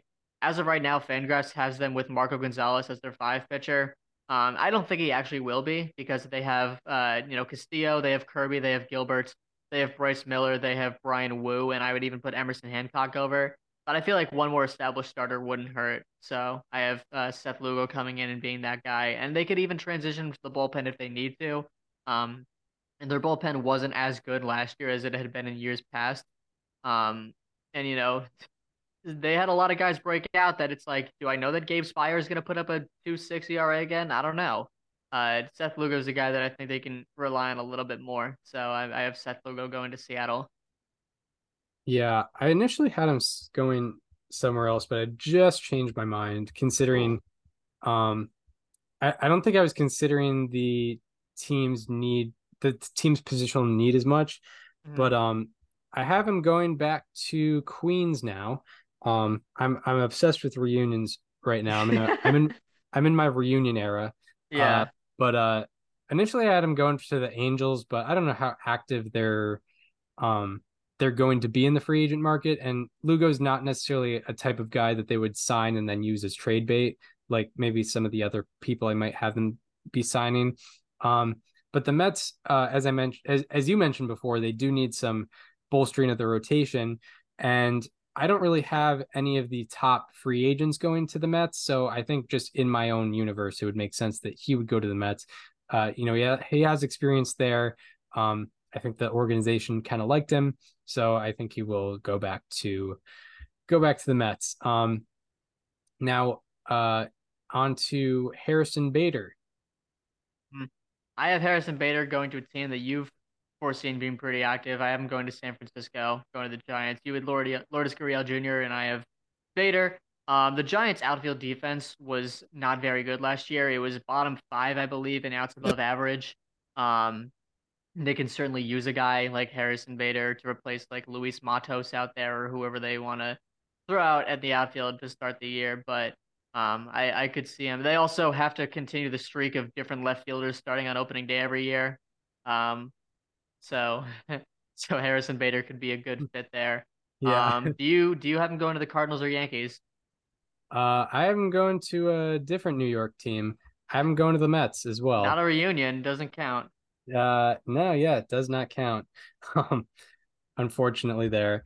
So yeah, I am going to Queens. Part of it has to do with just like looking at defensive statistics. The Mets were bottom six in defensive runs above average from both outfielders and center fielders. They just need more general outfield production. They have Nimmo, who was good last year, but Sterling Marte dropped off. Mark Canna they ended up trading, so they need some more outfielders. And yeah, I think Harrison Bader will be the guy that they go out and get in the outfield. So now on to Michael Wacha, uh, our favorite. Um, Yeah. great run prevention numbers the past 2 years. Not very good peripheral numbers. We're waiting for him to break. Where do you think he's going to go? So I have him going to Pittsburgh. Uh, Hmm. with the Pirates. Now, the Pirates, this like last year was a very big down year for them. And I know that sounds like such an easy thing to say because every year's been a down year since like 2016, but last year was I think a year where a lot of the, rebuild pieces were going to start to come to fruition. And it really didn't happen, especially in the rotation. I think they were hoping for a lot more out of guys like Quinn Priester, Roansy Contreras, Luis Ortiz. They got virtually none of that. And now Johan Oviedo is, seeing a specialist to consider Tommy John surgery, who was like one of the bright spots in the rotation last year. So they might have Mitch Keller throw 300 innings next year uh, if they don't sign any starting pitching. And I think Michael Walker is such a perfect guy because they've done this in the past where they sign a couple, uh, you know, low budget free agent pitchers to trade. They did it in 2022 with Jose Quintana. They did it in 2023 with Vince Velasquez, with Rich Hill. And yeah, Michael Walker, a great run prevention guy. We saw it early last season. I feel like that the guy the Pirates could be like, you know what? Let's see if he puts up a 3.2 ERA and we could trade him off for something else. Which is very unfortunate that we're in year 5 of their rebuild and that's where we're at. But um, I see Michael Wacha as a Pirate. Yeah, that would logically make a good amount of sense. Yeah, like yeah, it would seem like that sort of Jose Quintana type Mm-hmm. situation once again. Um, or even Rich Hill last year. Like Yep. just take a guy for a 1 year deal, try to slice him off for something good. I'm I'm continuing with the meme. I don't know if this is actually going to happen, but uh, I There's a have lot of Michael. reunion potential with Um, Michael. I'm having Michael Walker go to the Yankees, because Oh, okay. I see the meme. yeah, because as Cashman said, they're not analytically driven. As we mentioned, like Waka has had some really good batted ball luck the past couple years. And but if you just look at his ERA, he looks like a phenomenal pitcher. But the free agent market, um, he's not going to get paid that much. He's not going to get paid based off of his ERA. Um, and that's why he's not going to get the high dollar amount. And I can already see the tweets from angry Red Sox fans who don't really follow that stuff being like, oh, I can't believe we let Walker go to the Yankees. We failed once again. We failed to keep him around once again. But yeah, that's just a situation I could see unfolding. Now on to a different starting pitcher, Kyle Gibson. Yeah, I have him another similar type of pick. I have him going to the Royals. Um, as our friend Foolish Bailey likes to say, Kyle Gibson is what I see as a Chad innings eater. Next year he threw 192 innings for the Orioles last year. Was not, particularly productive. A 4.3 ERA, a 4.13 FIP isn't bad, but I think the Royals are gonna give him the Jordan Lyles treatment next year. Yeah, right. Like I don't know if any contending team is gonna be like, we need that guy, but I also don't think that nobody's gonna be like, we need that guy. So I think the Royals are kind of just gonna be that in between team. Yeah, exactly. Um, so yeah, and before the show, I mentioned before recording, I mentioned like there's one guy who's like kind of niche that I'm pretty Oh adamant about yeah, going to one team. Kyle Gibson is that guy, and I'm using the same exact logic, uh, the foolish baseball innings, Chad innings eater logic. But I have him instead of going to the Royals, I have him going to the Cincinnati Reds. And if you yeah, think about it, yep. the Reds going into 2024 are in a similar spot as the Orioles were heading into 2023. Not saying that the Reds are going to win 101 games next year, but the Reds kind of overperformed using a lot of young players, and they have a pretty good farm system rising up through the ranks. And but also the Reds have a lot of green, like young starting pitchers that they want to protect, most notably Hunter Green and Nick Lodolo, but also Brandon Williamson and Andrew Abbott, some guys that are in their mid to early 20s that they want to, be able to protect. And Kyle Gibson is going to protect them. He's going to go 6 innings. He's going to allow 3 to 4 earned runs. And he's gonna go out there for the Reds every fifth day and throw maybe 185 innings with like a 4.9 5.1 ERA, something like that.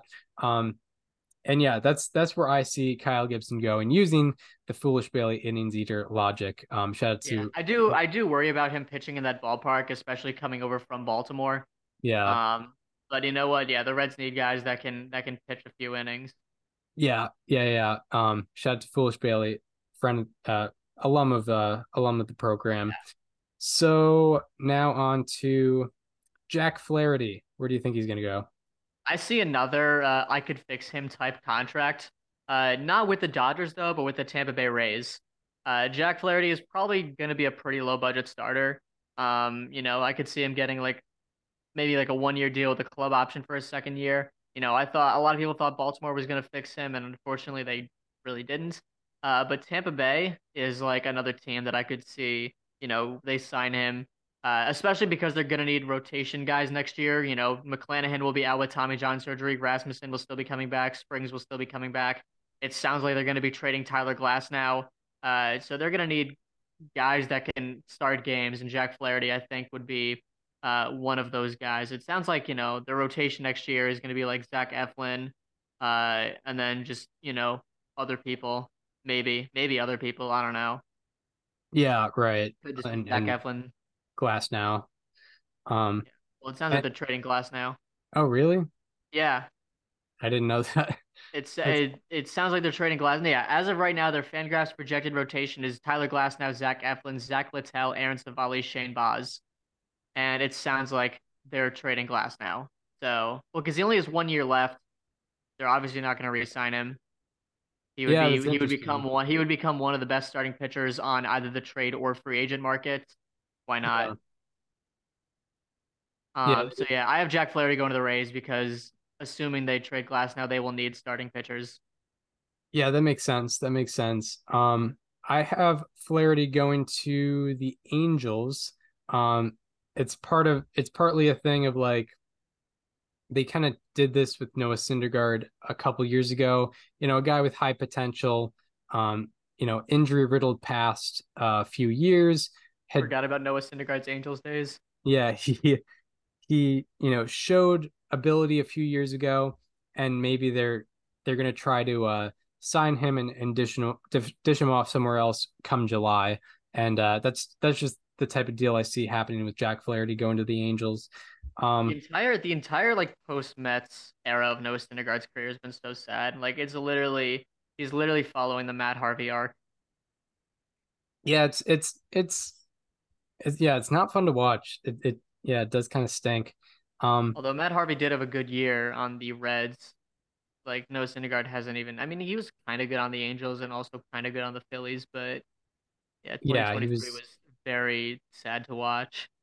Yeah, he was usable in 2022, but yeah, last year was Like his not stats great. with Cleveland, he only made 6 starts with Cleveland, so obviously this is not, what to go off of. But 4.9 strikeouts per nine, 2.7 walks per nine, which isn't bad, but then 2.7 home runs per nine for a 734 FIP. Well, I remember this is a little short anecdote, but I remember you sent me a video of one of like Ellie De La Cruz's home runs early in his Reds Yep. tenure here, and all I saw was Noah Syndergaard throwing a 91 mile per hour fastball right down the middle, and I was like, what is going on? Dude, Um, it's so sad. yeah, it's pretty tough. Um, Someone made a video on Twitter of like it was like a compilation, like the Shaq Celtics meme where it's like, it's meant to symbolize like guys that are very past their prime. Someone made that like a compilation of baseball players. It was a fire video because it was like 2 minutes long and it was just guys that you forgot played on teams, and one of them was Noah Syndergaard on Cleveland. I'll try yeah, to find the video because it's so good. yeah, that's pretty fair. So now on to uh yeah, going past Jack Flaherty onto JD Martinez, who had a bounce back year last year with the Dodgers. Me personally, I believe he's gonna stay in LA, stay with the Dodgers, because I think the Dodgers need him. He, I think, likes being with the Dodgers, with an old teammate Mookie Betts over there, as we know. And yeah, the Dodgers need they still need their lineup depth. They still want to compete. They still have plenty of money. So I think that he's gonna stick with LA. Where do you think JD I have the Martinez? same thing. I also have him staying with the Dodgers. Yeah, pretty much for everything you just said. Uh, he succeeded on the Dodgers. I'm sure the Dodgers would love to bring him back. I'm sure he'd love to go back on a contending team like that. Um, yeah, Yeah. So now on to Brandon Belt. Where do you think he will be going? I have another fun one. I also have him going to the Pirates. Ooh, Might be a more aggressive move because he was actually pretty good last year. Um, but I could see the Pirates being like, you know what? If we're competing, he's a guy that's in our lineup, and if we're not, he's a guy that we trade. It is yeah, maybe more of an aggressive pick because there's reason to believe that there are contending teams that would want him. But I don't know. I think it's a vision that I could foresee coming to fruition. yeah. It would be pretty interesting. Some Brandon Belt into McCovey or not McCovey Cove. The other Yeah, the other body of water in right field, yeah, the other one. Um, Allegheny. the Allegheny. So yeah, so Brandon Belt, by the way, he had an interesting year last year, like, on a 1 year deal with the Blue Jays, started very, very poorly, and then kind of got back to his old ways, and ended the year pretty well.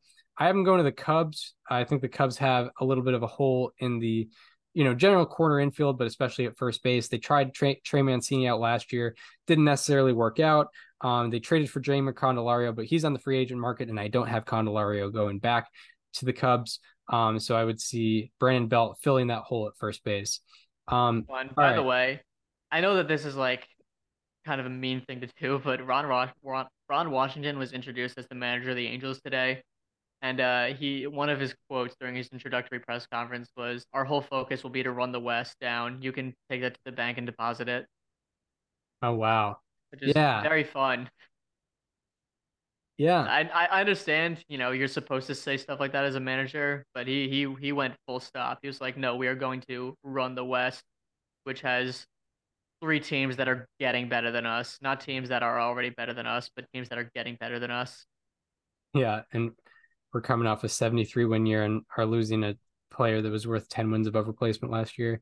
and also Um, could be losing a different player that has been worth 70 wins above replacement in the last decade." yeah, yeah.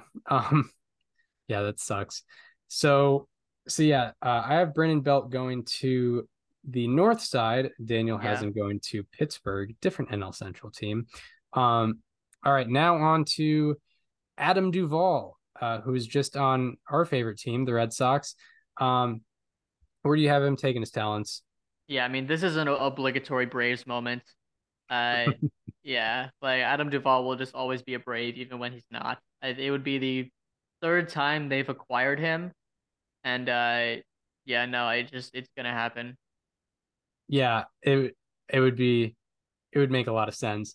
I am staying away from the meme. I have him going to the Mariners for the same reasons I have Jung Hoo Lee going to the Mariners. Mariners need offense. Mariners need offense out of the outfield. Mariners need power out of the outfield. They have for a while now. They have that with Julio Rodriguez, but they need that out of corner outfielders. Adam Duvall is the guy to go to with that. He's one of the premier like pure power hitting outfielders out there. So I think the Mariners could use him a good bit, and that ballpark doesn't seem to matter. I think Adam Duvall when he gets a hold of one, it seems like it's going to go out anywhere. Yeah. So yeah, I have him going to the Mariners.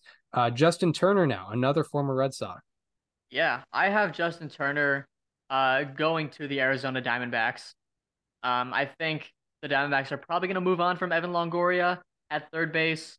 And I think Justin Turner would be a good replacement out there. He had a very solid year with the Red Sox. He's, very familiar with playing in the NL West, obviously. Um, and yeah, I don't know. I think the Diamondbacks would be a good fit. I mean, it'd be an upgrade in that offense, certainly. Yeah, I have Justin Turner going to the Mariners. More offense. Offense. Mariners Sorry, need Eugenio offense. Suarez. They will get their offense and they will get more and more offense. That's what I think the Mariners will do. Um, so yeah, I have Lee, Justin Turner, and Adam Duvall all to the Mariners. I think that's the end of my Mariners Your offense run fault. there. Yeah. So now on to All right, Jerry, go get to work. Jordan. Yeah, let's go, Jerry. Um, Jordan Hicks, who just had his first full year in a good bit. He was solid with the Cardinals, went over the Blue Jays. I think was pretty solid with them. Where do you think he's going to go this year? I have Jordan Hicks going to the Baltimore Orioles. Felix Batista is obviously out for the year. He had Tommy John surgery late in 2023. Um, and you know what? Jordan Hicks is the closest thing to him on the market. I mean, his, velocity is the same. Obviously, their pitch arsenals are very different, but um, yeah, I mean, Yanir Cano can take over as closer, and to add more bullpen depth, Jordan Hicks is right there. Yeah, Baltimore would seem like a solid option, um, considering all those factors. I have Jordan Hicks going to the Red Sox. I think part of it also for me has to do with I don't really have many players on here going to Boston. I have Yamamoto, but I don't really have a lot of other premier free agents going there. And I hope it doesn't go that way as a Red Sox fan, but I just see, with my forecasting of it, that's how I see it going. But with him going to the Red Sox improved their bullpen last year and improved the back end of their bullpen tremendously with Kenley Jansen and Chris Martin. The only problem with that is they're not long-term options. They're both in their late 30s. They both are not going to be necessarily relied upon for a long period of time, and they'll be here for this upcoming year. But beyond that, you don't really know. Jordan Hicks could potentially be a longer term bullpen option for the Red Sox. Sign him to a 3-year, maybe even 4-year deal. I think Craig Breslow would like him. High velocity and very good ground ball pitcher. So I think he would go. I think he would fit well with the Red Sox. I think as a Red Sox fan, I would appreciate him going there. So yeah, that's where I have him going. But yeah, I could easily see him going to the other AL East team that we just mentioned. Yeah. Now on to Yariel Rodriguez. Rodriguez, he is a relief pitcher out of Cuba. He also pitched in the World Baseball Classic. Did not pitch in 2023 from what I'm seeing on his baseball reference page, but yeah, a right-handed reliever. I'm waiting for his baseball reference page to load. He's going into his age 27 season, and in 2022, he pitched 54 innings in Japan, and had a 1.15 ERA, which is pretty good. He didn't allow a home run in 54 innings, by the way. Yeah, I have him going to the Yankees. I think they're a team that could use some extra bullpen pieces. And yeah, I don't really know. I think he's going to the Yankees. There's not much analysis there, to be honest. Yeah, we'll be going more rapid fire as the names get smaller. Hmm. I initially had him going somewhere else, but I just made the switcheroo now, especially hearing for some reason I had him pinned as a starting pitcher, even though the innings Hmm. are whatever.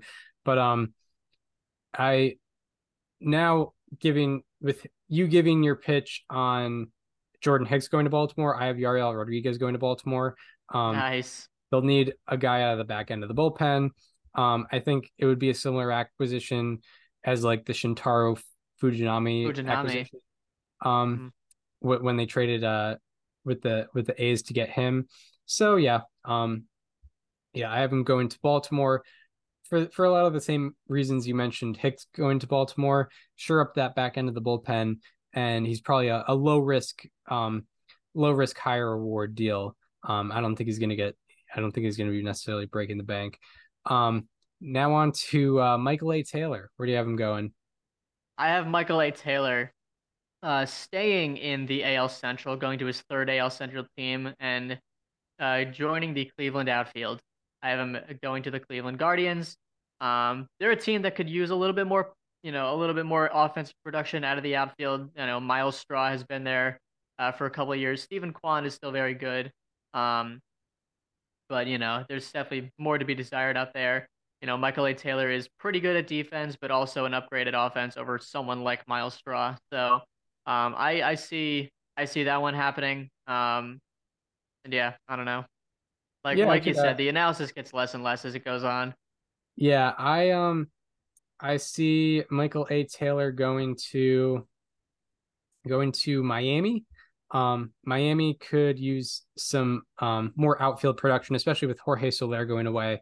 And I think this is my first mention of Miami in these predictions.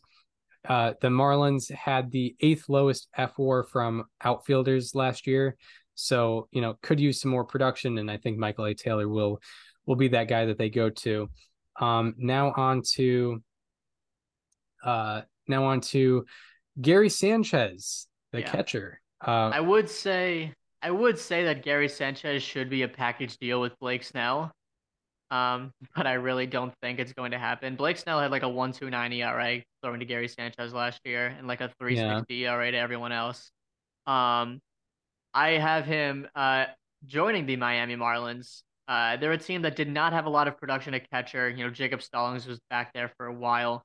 Um, and they had Nick Fortes also, who was very good at defense. But not a lot of offensive production out of either of them. And Gary Sanchez is a guy that I could see fitting into that offense. yeah. For those reasons, I am also going with Gary Sanchez to the Marlins. Perfect. They need some offensive production there. I don't think his defense takes away enough to where he's not an upgrade over those guys. So Hmm. yeah, I think it would be a good fit over there. Um, and now to Michael Brantley, who's an interesting case. Didn't get too much playing time last year, but still a pretty solid, consistent bat out of the outfield. Just seems to get it done whenever he is on the field. It's just a matter of when he gets on the field, how often he's getting on that field. So where do you have him going? I'm going with another reunion. I have him coming to Cleveland, coming home. He was there for a while. Uh, one of the most beloved players while he was there. Left in free agency and is still kind of, the same player, to a degree. They're definitely a team that needs more offensive production, and I think, he'll get some fans to the gates, if anything, as well. So, Michael Brantley, I have coming back to Cleveland. He could DH there. He could play outfield there. I have him and Michael A. Taylor coming in. Yeah, I would love that for them. I would love that for them. It would be very Yeah. wholesome. Yep. Um, I don't know if I don't know how many people would get this joke, but I also have a Michael Brantley reunion. Reunion to the Blue Jays. It's with the Blue Jays. Yep. Remember when he was on the Blue Jays for 5 minutes and it I turned out to thought be about doing that exact thing, believe it or not, but then I was like, you know what, Cleveland. yeah, like I think Ken Rosenthal reported it and Hazel May Hazel reported May it. reported it. I remember that. Yeah, Ken Yeah, Rosenthal did also report it. but it was incorrect. It was heading into the 2021 season. Yeah, Yes. that was the COVID off season. Yep. Um, yeah, he was allegedly going to the Blue Jays and then ended up signing the exact same 2-year deal with the Astros as he did 2 years prior. So yeah, I have him going to the Blue Jays. A lot of the same reasoning can go into why I think the Blue Jays are going to sign Teoscar Hernandez. Need more offense out of that outfield, and they're also losing Kevin Kiermaier in our worlds here. So they'll need some more outfield production, and I think they'll get that out of Michael Brantley. All right, now on to Kenta Maeda. Where do you think he's going to go? I have Kenta Maeda staying in Minnesota, remaining as a member of the Twins rotation. The Twins obviously, got some good use out of him last year after he came back from his injury. And I feel like they are one pitcher away from having a more complete rotation because right now, Fangraphs has Louis Varland as their 5th pitcher, with Lopez, Ryan, Ober, and Paddock. So I think Kenta Maeda, he's a guy that looked good over there last year and the years prior, even with the Dodgers. And I think it would be a good fit over there for him. Yeah, right. I have Kenta Maeda going to Boston, our hometown team, the Boston Red Sox. Obviously, their need for pitching depth is very apparent, and he had some better underlying numbers than his ERA showed. I think someone like Craig Breslow is going to notice that and appreciate that, and he's a solid piece to potentially have as like a 3-4 starter who knows with this rotation. But I think the Red Sox may go after a guy like him, especially a low risk type of guy, low risk type of move. And hypothetically, in our world, if it wouldn't hurt if the Red Sox pursued Yoshinobu Yamamoto, it wouldn't hurt to have a fellow countryman also in the rotation. So Yep. Yeah, maybe in that hypothetical world it would help out. All right, now on to Ronaldo Reynaldo Lopez. Lopez. Yeah. Where do you have him going? I have Ronaldo Lopez going to the D-backs. They're a team that, kind of struggled out of the bullpen late in this season. It looked good throughout the postseason up until Paul Sewald pitched in the World Series, but they're a team that I think is going to be, like I mentioned earlier with Erod, looking to compete a lot more and going for some things. And I think a good guy to add in the bullpen would be Ronaldo Lopez. Yeah, it would definitely help them out in the back end. For that reason, and I'm going with him going to the Mets. Mets could use some back end help. I know Diaz is going to come back this year, but they could use some seventh, eighth inning help. I think they were like bottom 10 in ERA out of the bullpen last year, so could use some more help in that back end. So yeah, I have Ronaldo Lopez going there. Now Tommy Pham, where do you have Tommy Pham going? Similar reason that you had with Michael Brantley, I have him going to the Blue Jays. Tommy Pham really seems to be a guy that like kind of galvanizes a clubhouse and kind of puts people into shape. Like he made a lot of comments about the Mets in their clubhouse, went to the Diamondbacks, and he kind of lifted. I'm not saying he put them in the World Series, but like there was definitely some sort of clubhouse culture change with him. The Blue Jays are a team that I think really needs, kind of like to have a fire lit under them. And I don't know if Tommy Pham is the guy to do that, but if you bring in a guy like that, like you're obviously serious about wanting to win. As weird as that sounds, because Tommy Pham's not like the greatest player ever, but I think the Blue Jays and Tommy Pham would be a fit, and they also need outfielders, like you mentioned earlier. Yeah, for sure. I have him staying in the NL West, going to what I believe it will be his 8th team. I have him going to the Giants to join Lourdes Gurriel Jr. Giants, desperately need outfield bats. As I mentioned earlier in the show, they had the 3rd worst OPS out of their outfielders last year, and I think they plan on being a competitor next year. So having a guy like Pham around, not only for on the field purposes but off the field purposes, I think could help them out. And especially if they're not bringing Jock Peterson back. And yeah, so I have Tommy Pham going to the Giants. You have him going to the Blue Jays. A lot of these are like flip-flops of teams that Yep. have, the same positional needs, but we just have them go in different places. So now on to Luis Severino. Really interesting player right now. I mean, coming off a disaster of a 2023, but has shown great potential in years prior, but also has, shown a lack of ability to stay on the field. Where do you see him going? Luis Severino, I have another I can fix him deal. This one with the Dodgers. It feels very I can fix him for the Dodgers to sign Luis Severino. They obviously need starting pitching, as we've mentioned several times in this show. Um, I know Luis Severino is not the same guy that he was in 2017 and 2018. But I'm sure there's still an above average starter in there somewhere, and it's the Dodgers I think are the team that can bring that out of him. Right, right. I think like for the same reasoning I have Lucas Giolito go in there, I could see a Luis Severino go in there as well. Um, my Luis Severino prediction. I've failed to mention the Diamondbacks yet this episode. I think Luis Severino is going to go there.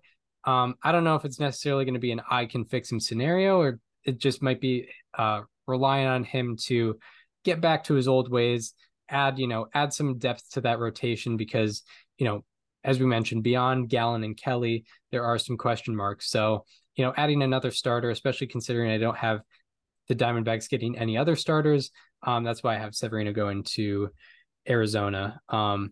So now on to Robert Stevenson. How about that? One of the later Never how appeared about that's after it. of the season. Where do you see Stevenson going? Yeah, I have Stevenson and that 59.9% whiff rate on a cutter going to New York, and joining the Mets. Same reason you had them getting Ronaldo Lopez. Edwin Diaz is coming back next year, and that's obviously huge for the Mets, but their bullpen had deeper issues last year than just not having Edwin Diaz. Um, they're going to need setup guys. David Robertson was that last year. I don't think he's coming back. Um, so, I mean, they're going to need another guy, and I think Stevenson kind of just fits. I mean, it kind of reminds me of like Brooks Raley from last year, whatever year it was, where he went from the Rays to the Mets in free agency after a solid year with the Rays that went under the radar. Um, I can see Brooks Raley on the Mets, or on the I can see Robert Stevenson on the Mets last year for that same reason. Yeah. One thing we mentioned when we complimented the Edwin Diaz signing with the Mets, before the injury and whatnot, him signing 5 years, 102 million was, the Mets didn't really have anyone waiting in the wings to be the closer. And, that was ever present last year. We didn't really see um, much of a supplementation in that back of the bullpen. We saw David Robertson close, but that bullpen kind of struggled last year. So yeah, adding someone like Stevenson would help out a lot. I have Stevenson going to Houston. Um, you know, similar, similar guidelines there. Like Astros are pretty analytically advanced. I think they would like Stevenson. They don't have, they don't have necessarily the same bullpen they had 2 years ago. Like Rafael Montero took some steps back last year. It's, Ryan Presley took some steps back last year. So it's like, they need another guy in the back of that bullpen, and I think it will be Robert Stevenson. Real quick, this just came from Jeff Passan. Major League Baseball's competition committee has proposed reducing the pitch clock with runners on base from 20 seconds to 18 seconds. This new rule could be implemented in time for the 2024 season. Why? Why would you do this? Yeah. Two hours and 45 minutes wasn't short enough, I guess. Yeah, I guess. Forget the fact that it's very possible that the pitch clock has caused injuries to pitchers because Tommy John surgery and elbow surgery was much more of a factor this year than any year prior. Yeah. Yeah. That's insane. Why would they do this? Yeah, I'm not sure. Maybe getting a little bit greedy. Why why would they make it 18? That's not even gonna save that much. Like it's 2 seconds on it because A, it's only when runners are on, which is not all the game. And B, it's any time where someone throws the ball with less than 2 seconds on the clock, which really wasn't that many pitches this year. No, it wasn't. They It'll do just that. create more pressure. would they do this? That's insane. Yeah, yeah, it's very, If very interesting. okay. Anyway, I had to. Yeah, that's crazy. Yeah, hopefully, I mean, we'll probably extend more on it if it becomes more realistic, but yeah, that would Yeah. kind of stink.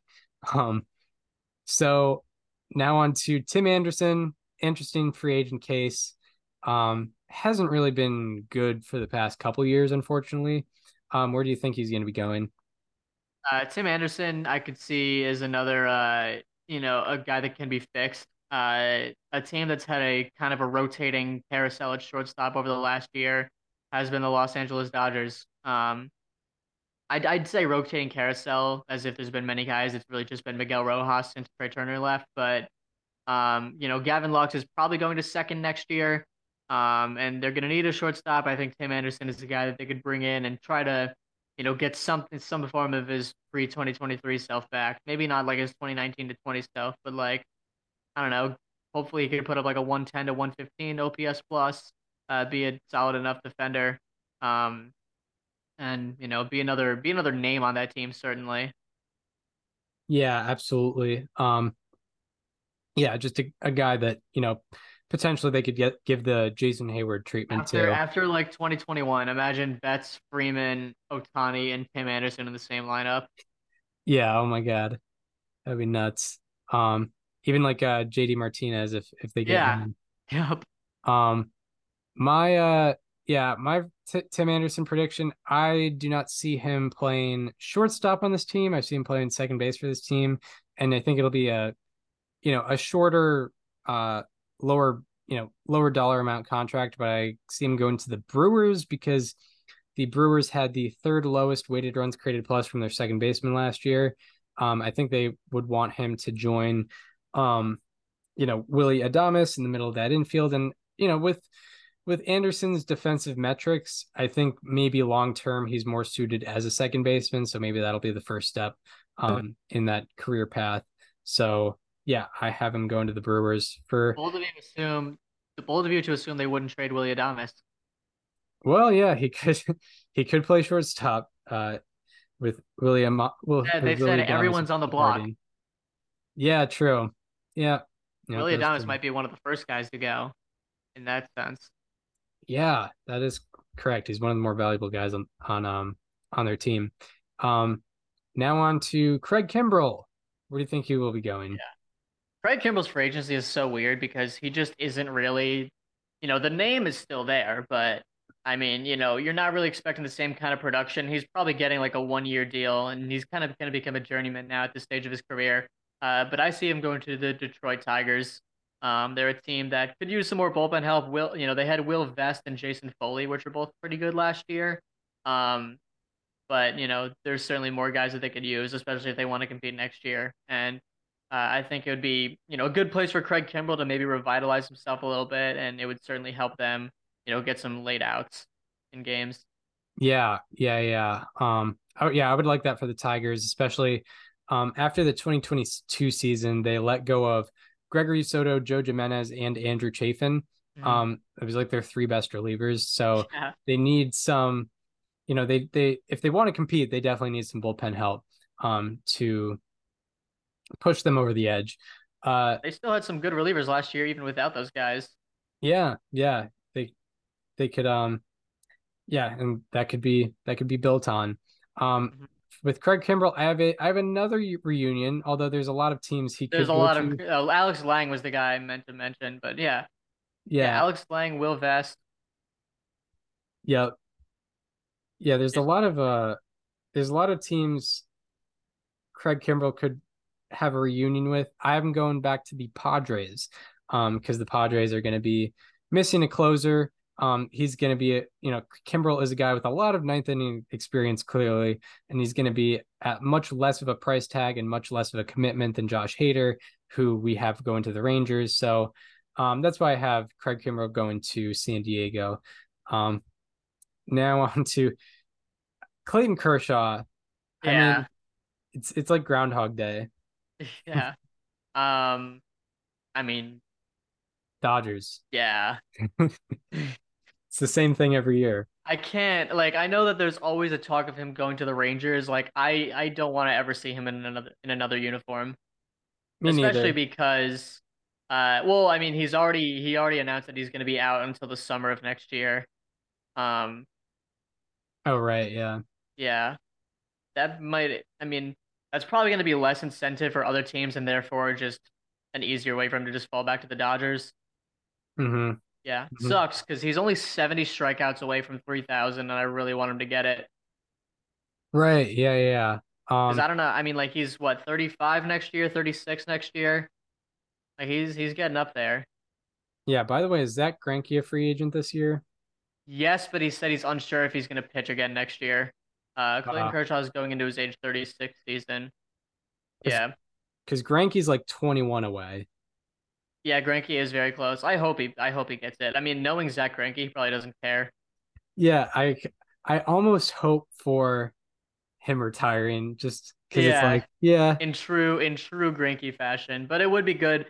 I mean, I don't know. It does seem like the writers view him as a very fringe Hall of Fame candidate. So 3,000 strikeouts would be certainly be very beneficial for his cause. But yeah, he is uh 21 strikeouts away. yeah, yeah. Yeah. Um, Yeah. I mean, just give him another couple starts, give him please. 8 more starts so he Yeah. can get Yeah. it. He'll Um, get there, maybe. yeah, exactly. Um, so now on to another former National League MVP from the early 2010s, Andrew McCutchen. Um, who I'll start with my prediction for him. I have him going to another National League Central team. I have him go to the Cardinals because I specifically looked up DH numbers against left-handed pitchers. The Cardinals had the uh, worst OPS from their DHs against left-handed pitchers, and Andrew McCutchen is uh, a left-handed pitching. He's a fiend against left-handed pitching, so Yeah. he would help them out a lot. I know the Cardinals were helped out a lot with Albert Pujols in his final year in 2022. And I think Andrew McCutchen could not bring that level of offense, but bring that sort of help against lefties from the DH role. Where do you think he's going to go? I have him going back to the Pirates. It was a good reunion last year. It felt like he wanted to be there. Unfortunately, I think a lot less of the Pirates now than I did at this time last year. So maybe I'm wrong on the idea of McCutchen coming back because maybe there's a actual contending team that wants him. I mean, yeah, no disrespect to your last or to one of your last how about that's, but they have Jared Triolo as their projected fifth hitter who had like a Yeah, 400 BABIP last year. They have Josh Palacios at six, Leover Peguero at nine.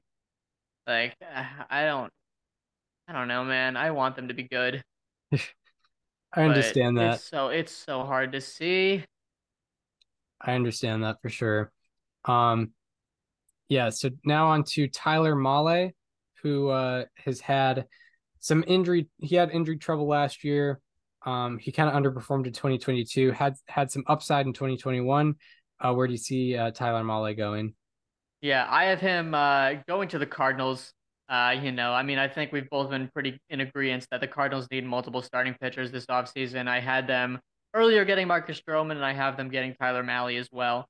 I think he's a guy that has some pretty good upside and probably won't cost a lot. He's obviously coming off of Tommy John surgery, and he looked very good in Cincinnati, and looked all right in Minnesota. It was a smaller sample size, but um, I think it's a guy that the Cardinals can take a good flyer on and probably get maybe get some decent innings out of him and get some good run prevention as well. Yeah, I could absolutely see that happening. I have I have Tyler Mahle staying in Minnesota, largely because I have both Gray and I had Maeda a leaving. leaving town.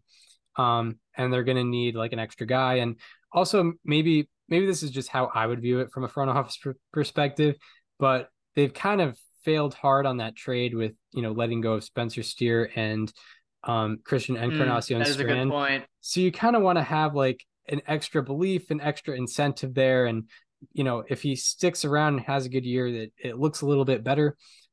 So maybe there's a little bit of that, but for other reasons, I also think Tyler Mahle will stay with Minnesota. Yeah, that is a good point. So now on to Whit Merrifield, two-time hit king. Yep. Shout out to him. Where do you think he's gonna go? Yeah, also like 2019, like late 2010s Iron Man of baseball. Yeah. Um, I have him going to the Mariners. They had some really bad production at his second base last year with to start the year Colton Wong. They had Josh Rojas there last year. Uh, they definitely need an upgrade there, and I think Whit Merrifield kind of fits that type of offense, especially with whatever they've been looking at second base over the last couple of years. They had Adam Frazier playing there. They had Colton Wong playing there, like I just mentioned. And you know what? Whit Merrifield's basically the same guy. Yeah, absolutely, absolutely. I have him going to the Marlins. Marlins could use some outfield help. They could use second base help, or no, not second base help. They could use outfield help. Excuse me, I forgot Luis Suarez was there. But they could also use base running help. I think they were one of the lower ranked teams in BSR last year. So yeah, that could an acquisition with Whit Merrifield could help them out. And it just seems like a Marlins acquisition to just get Whit Merrifield randomly late in his career. And now so now on to Jock Peterson. Where do you think he's going to be headed? Yeah, I have Jock Peterson going to the Rays. I think they're a team that was always looking for more power bats at every turn. And they had some breakouts this year. Luke Raley, Josh Lowe looked very good for them in their outfield DH positions. And I don't know how much they're banking on those guys to repeat that success next year, but Jock Peterson's a guy that you can, proven pencil in and have him put up, 20 home runs. Maybe won't be the best defensive player and best overall, but he's a guy that'll add some more thump to that lineup. Which is always a plus, and certainly always what Tampa is looking for. Right. I just pulled up his baseball savant page, and I'm liking it more and more as I'm liking the idea of an acquisition of him more and more throughout time. He had a 90th percentile expected WOBA last year. Got a little bit unlucky last year, but I have him going to the Yankees. I think they'll get some more outfield bats. I think if I'm keeping track of my predictions correctly, like Yeah. I think I only have the Yankees getting like Bellinger and like maybe another pitcher. So You had Garver, right? oh yeah, Garver. So another outfield bat to go along with Cody Bellinger and Aaron Judge, someone who is only going to require like a 1 or 2 year deal probably. I think that could happen, obviously I feel like it's cliche to talk about with every left-handed bat, like, oh, short porch, but there is that factor. So, so yeah, I think that could happen. Now on to Joey a former Gallo. Yankee who we kind Yeah. of had those thoughts with when we went to the Yankees, but Joey Gallo, where do you think he's going to go? Yeah. I don't know if this is actually my prediction or not, but it's definitely something that I really want to speak into existence. I have Joey Gallo going to the Rockies. It Tell me that wouldn't be a fun time. would be so fun. Like Joey Gallo might be past the point of contenders looking at him. He probably isn't. I'm sure there'll be at least one contender that's like, you know what? We know what potential is in there. Maybe the Rangers check in again. But I mean, come on. Tell me Joey Gallo to the Rockies wouldn't be a fun time. It would be a very fun time. It would be a very, very fun time. I'm not gonna ride against that at all. Yeah. Um, I'd say if I had to pick a contender, I would go Orioles, mhm. but I'm gonna ride that one out.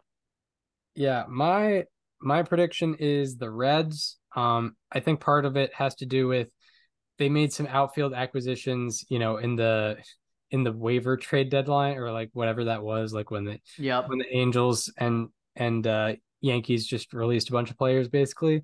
But they got Hunter Renfroe and Harrison Bader. Gallo is kind of in that like Hunter Renfroe archetype. And I think they would want to get him on a cheap deal in a Great American Ballpark to help him out. So yeah, I have him going to the Reds. You have him going to the Rockies. Frankie Montas. Where do you think he's going? I have him returning to the Bay Area, which is where he made his big league debut, and I have him join the San Francisco Giants. I have him and Aaron Nola joining that rotation.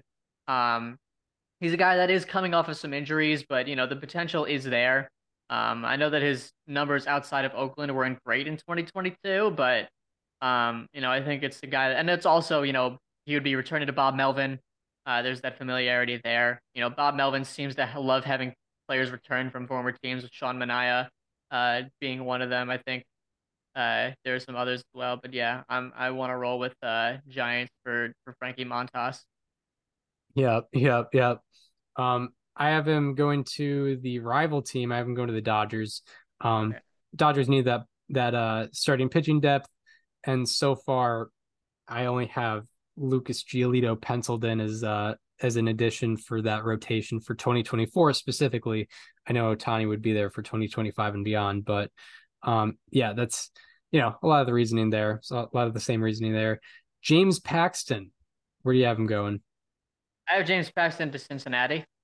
Yeah. I think they definitely need another pitcher. Um, Kyle Gibson. I know Paxton may not be the best with his injury history because that's kind of what plagued the Reds last year, but they need a guy. I don't see them going out and getting one of the big guys. But I could see them getting someone in the tier of James Paxton. Yeah, yeah, would make a lot of sense. I have him going to Atlanta. A lot of the reason I don't really have Atlanta having much free agent Yeah, I action had this none. offseason. Yeah, or you have Duval, right? Oh, I did have Duvall. Yeah, you're right. But if that counts, he's Yeah, no, he's always his that heart's always there. yeah, it's not really an acquisition. Yeah, It's like he was injured in 2023. yeah, pretty And he's much. just coming, it's like an internal, it's like one of those cliche, like, oh no, we did get additions at the trade deadline. It's the guys coming off the IL. Yeah, like him like leaving the Braves is like an open relationship. Like he's seen other people, but he knows where his heart's really at. Yeah, like it's like at the end of the day, he's committed, but sometimes he's going other places. Yeah, yeah, yeah. um, but but yeah, with Paxton going to the Braves, like I could definitely see the Braves adding a starting pitcher. They don't have like a fully complete rotation right now. Like they have Strider, Freed, Morton, Mhm. but could use another guy. And they're obviously in a very, very competitive window. So I could see them adding a veteran like James Paxton. It would be similar to like a Charlie Morton type deal, except less money probably. And now on to the last free agent, Liam Hendricks. Where do Yeah. you think he's gonna go? I have Liam Hendricks going to the Dodgers. I don't know. I mean, more bullpen is never a bad thing for any team. Uh, I don't really know what the logic is there, but I don't know. It just seems like a fit. That's definitely the one that I have the least analysis on. I kind of just like for a lot of these, I try to look at like team needs and feel and where that player would fit. For Liam Hendricks, I was like, Dodgers seems legit. Yeah, no, I get it. It seems legit, and um, they've had those like types of deals for guys at the back end of the rotation, like Kimbrel last year, or no, not last year, 2 years ago in 2022, and Hmm. then like Tommy Canley, they signed like on a 2-year deal, like after he got Tommy John, and like saw if they could try to work him out. Yeah, I can see that happening with the Dodgers. I have him going to the Cubs, staying in Chicago, and the Cubs could use another bullpen guy. Like Adbert Alzolay seems like the back end guy. But in case he blows up next year, like Liam Hendricks could be another option for that ninth inning for them. I'm curious if Hendricks is a ninth inning option for a contender next year, because he's coming off a year where he had a lot of adversity and not a lot of experience on the mound. So yeah, we'll see about it. But that's part of the reason why I have him go to the Cubs is just going across town, and also like Cubs could use him, and on a team that plans to contend next year.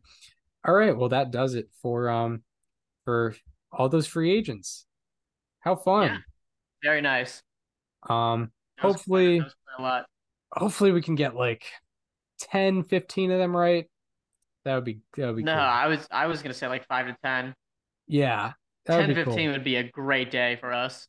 That would be. I mean, considering I know team like team positional needs would change the curve a little bit, but thinking 1 out of 30, like all these teams, all these players have a technically like a 1 out of 30 chance. Like we have a 1 out of 30 Mhm. chance of being right. So Yeah, well, technically there's 50 choices, so statistically, we want to we get have to get two. one, two.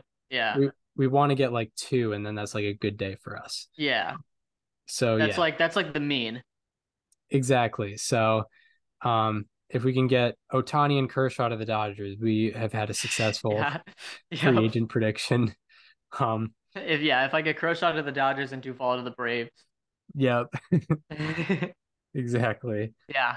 Um, all right. Well, anything more before we wrap this up?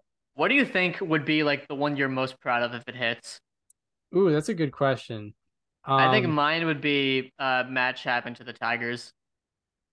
mine, I think mine would be Kyle Gibson to the To the Reds. Reds. Yeah, I thought you were gonna say that. Yeah, because it's like for most of the guys in the middle of the pack, I didn't have much of an explanation for, but that I had finite detail. I was like, he's gonna save innings from Williamson, Abbott, Green, and Lodolo. Yep. Um, but who knows? 1 out of 30 chance. We'll see.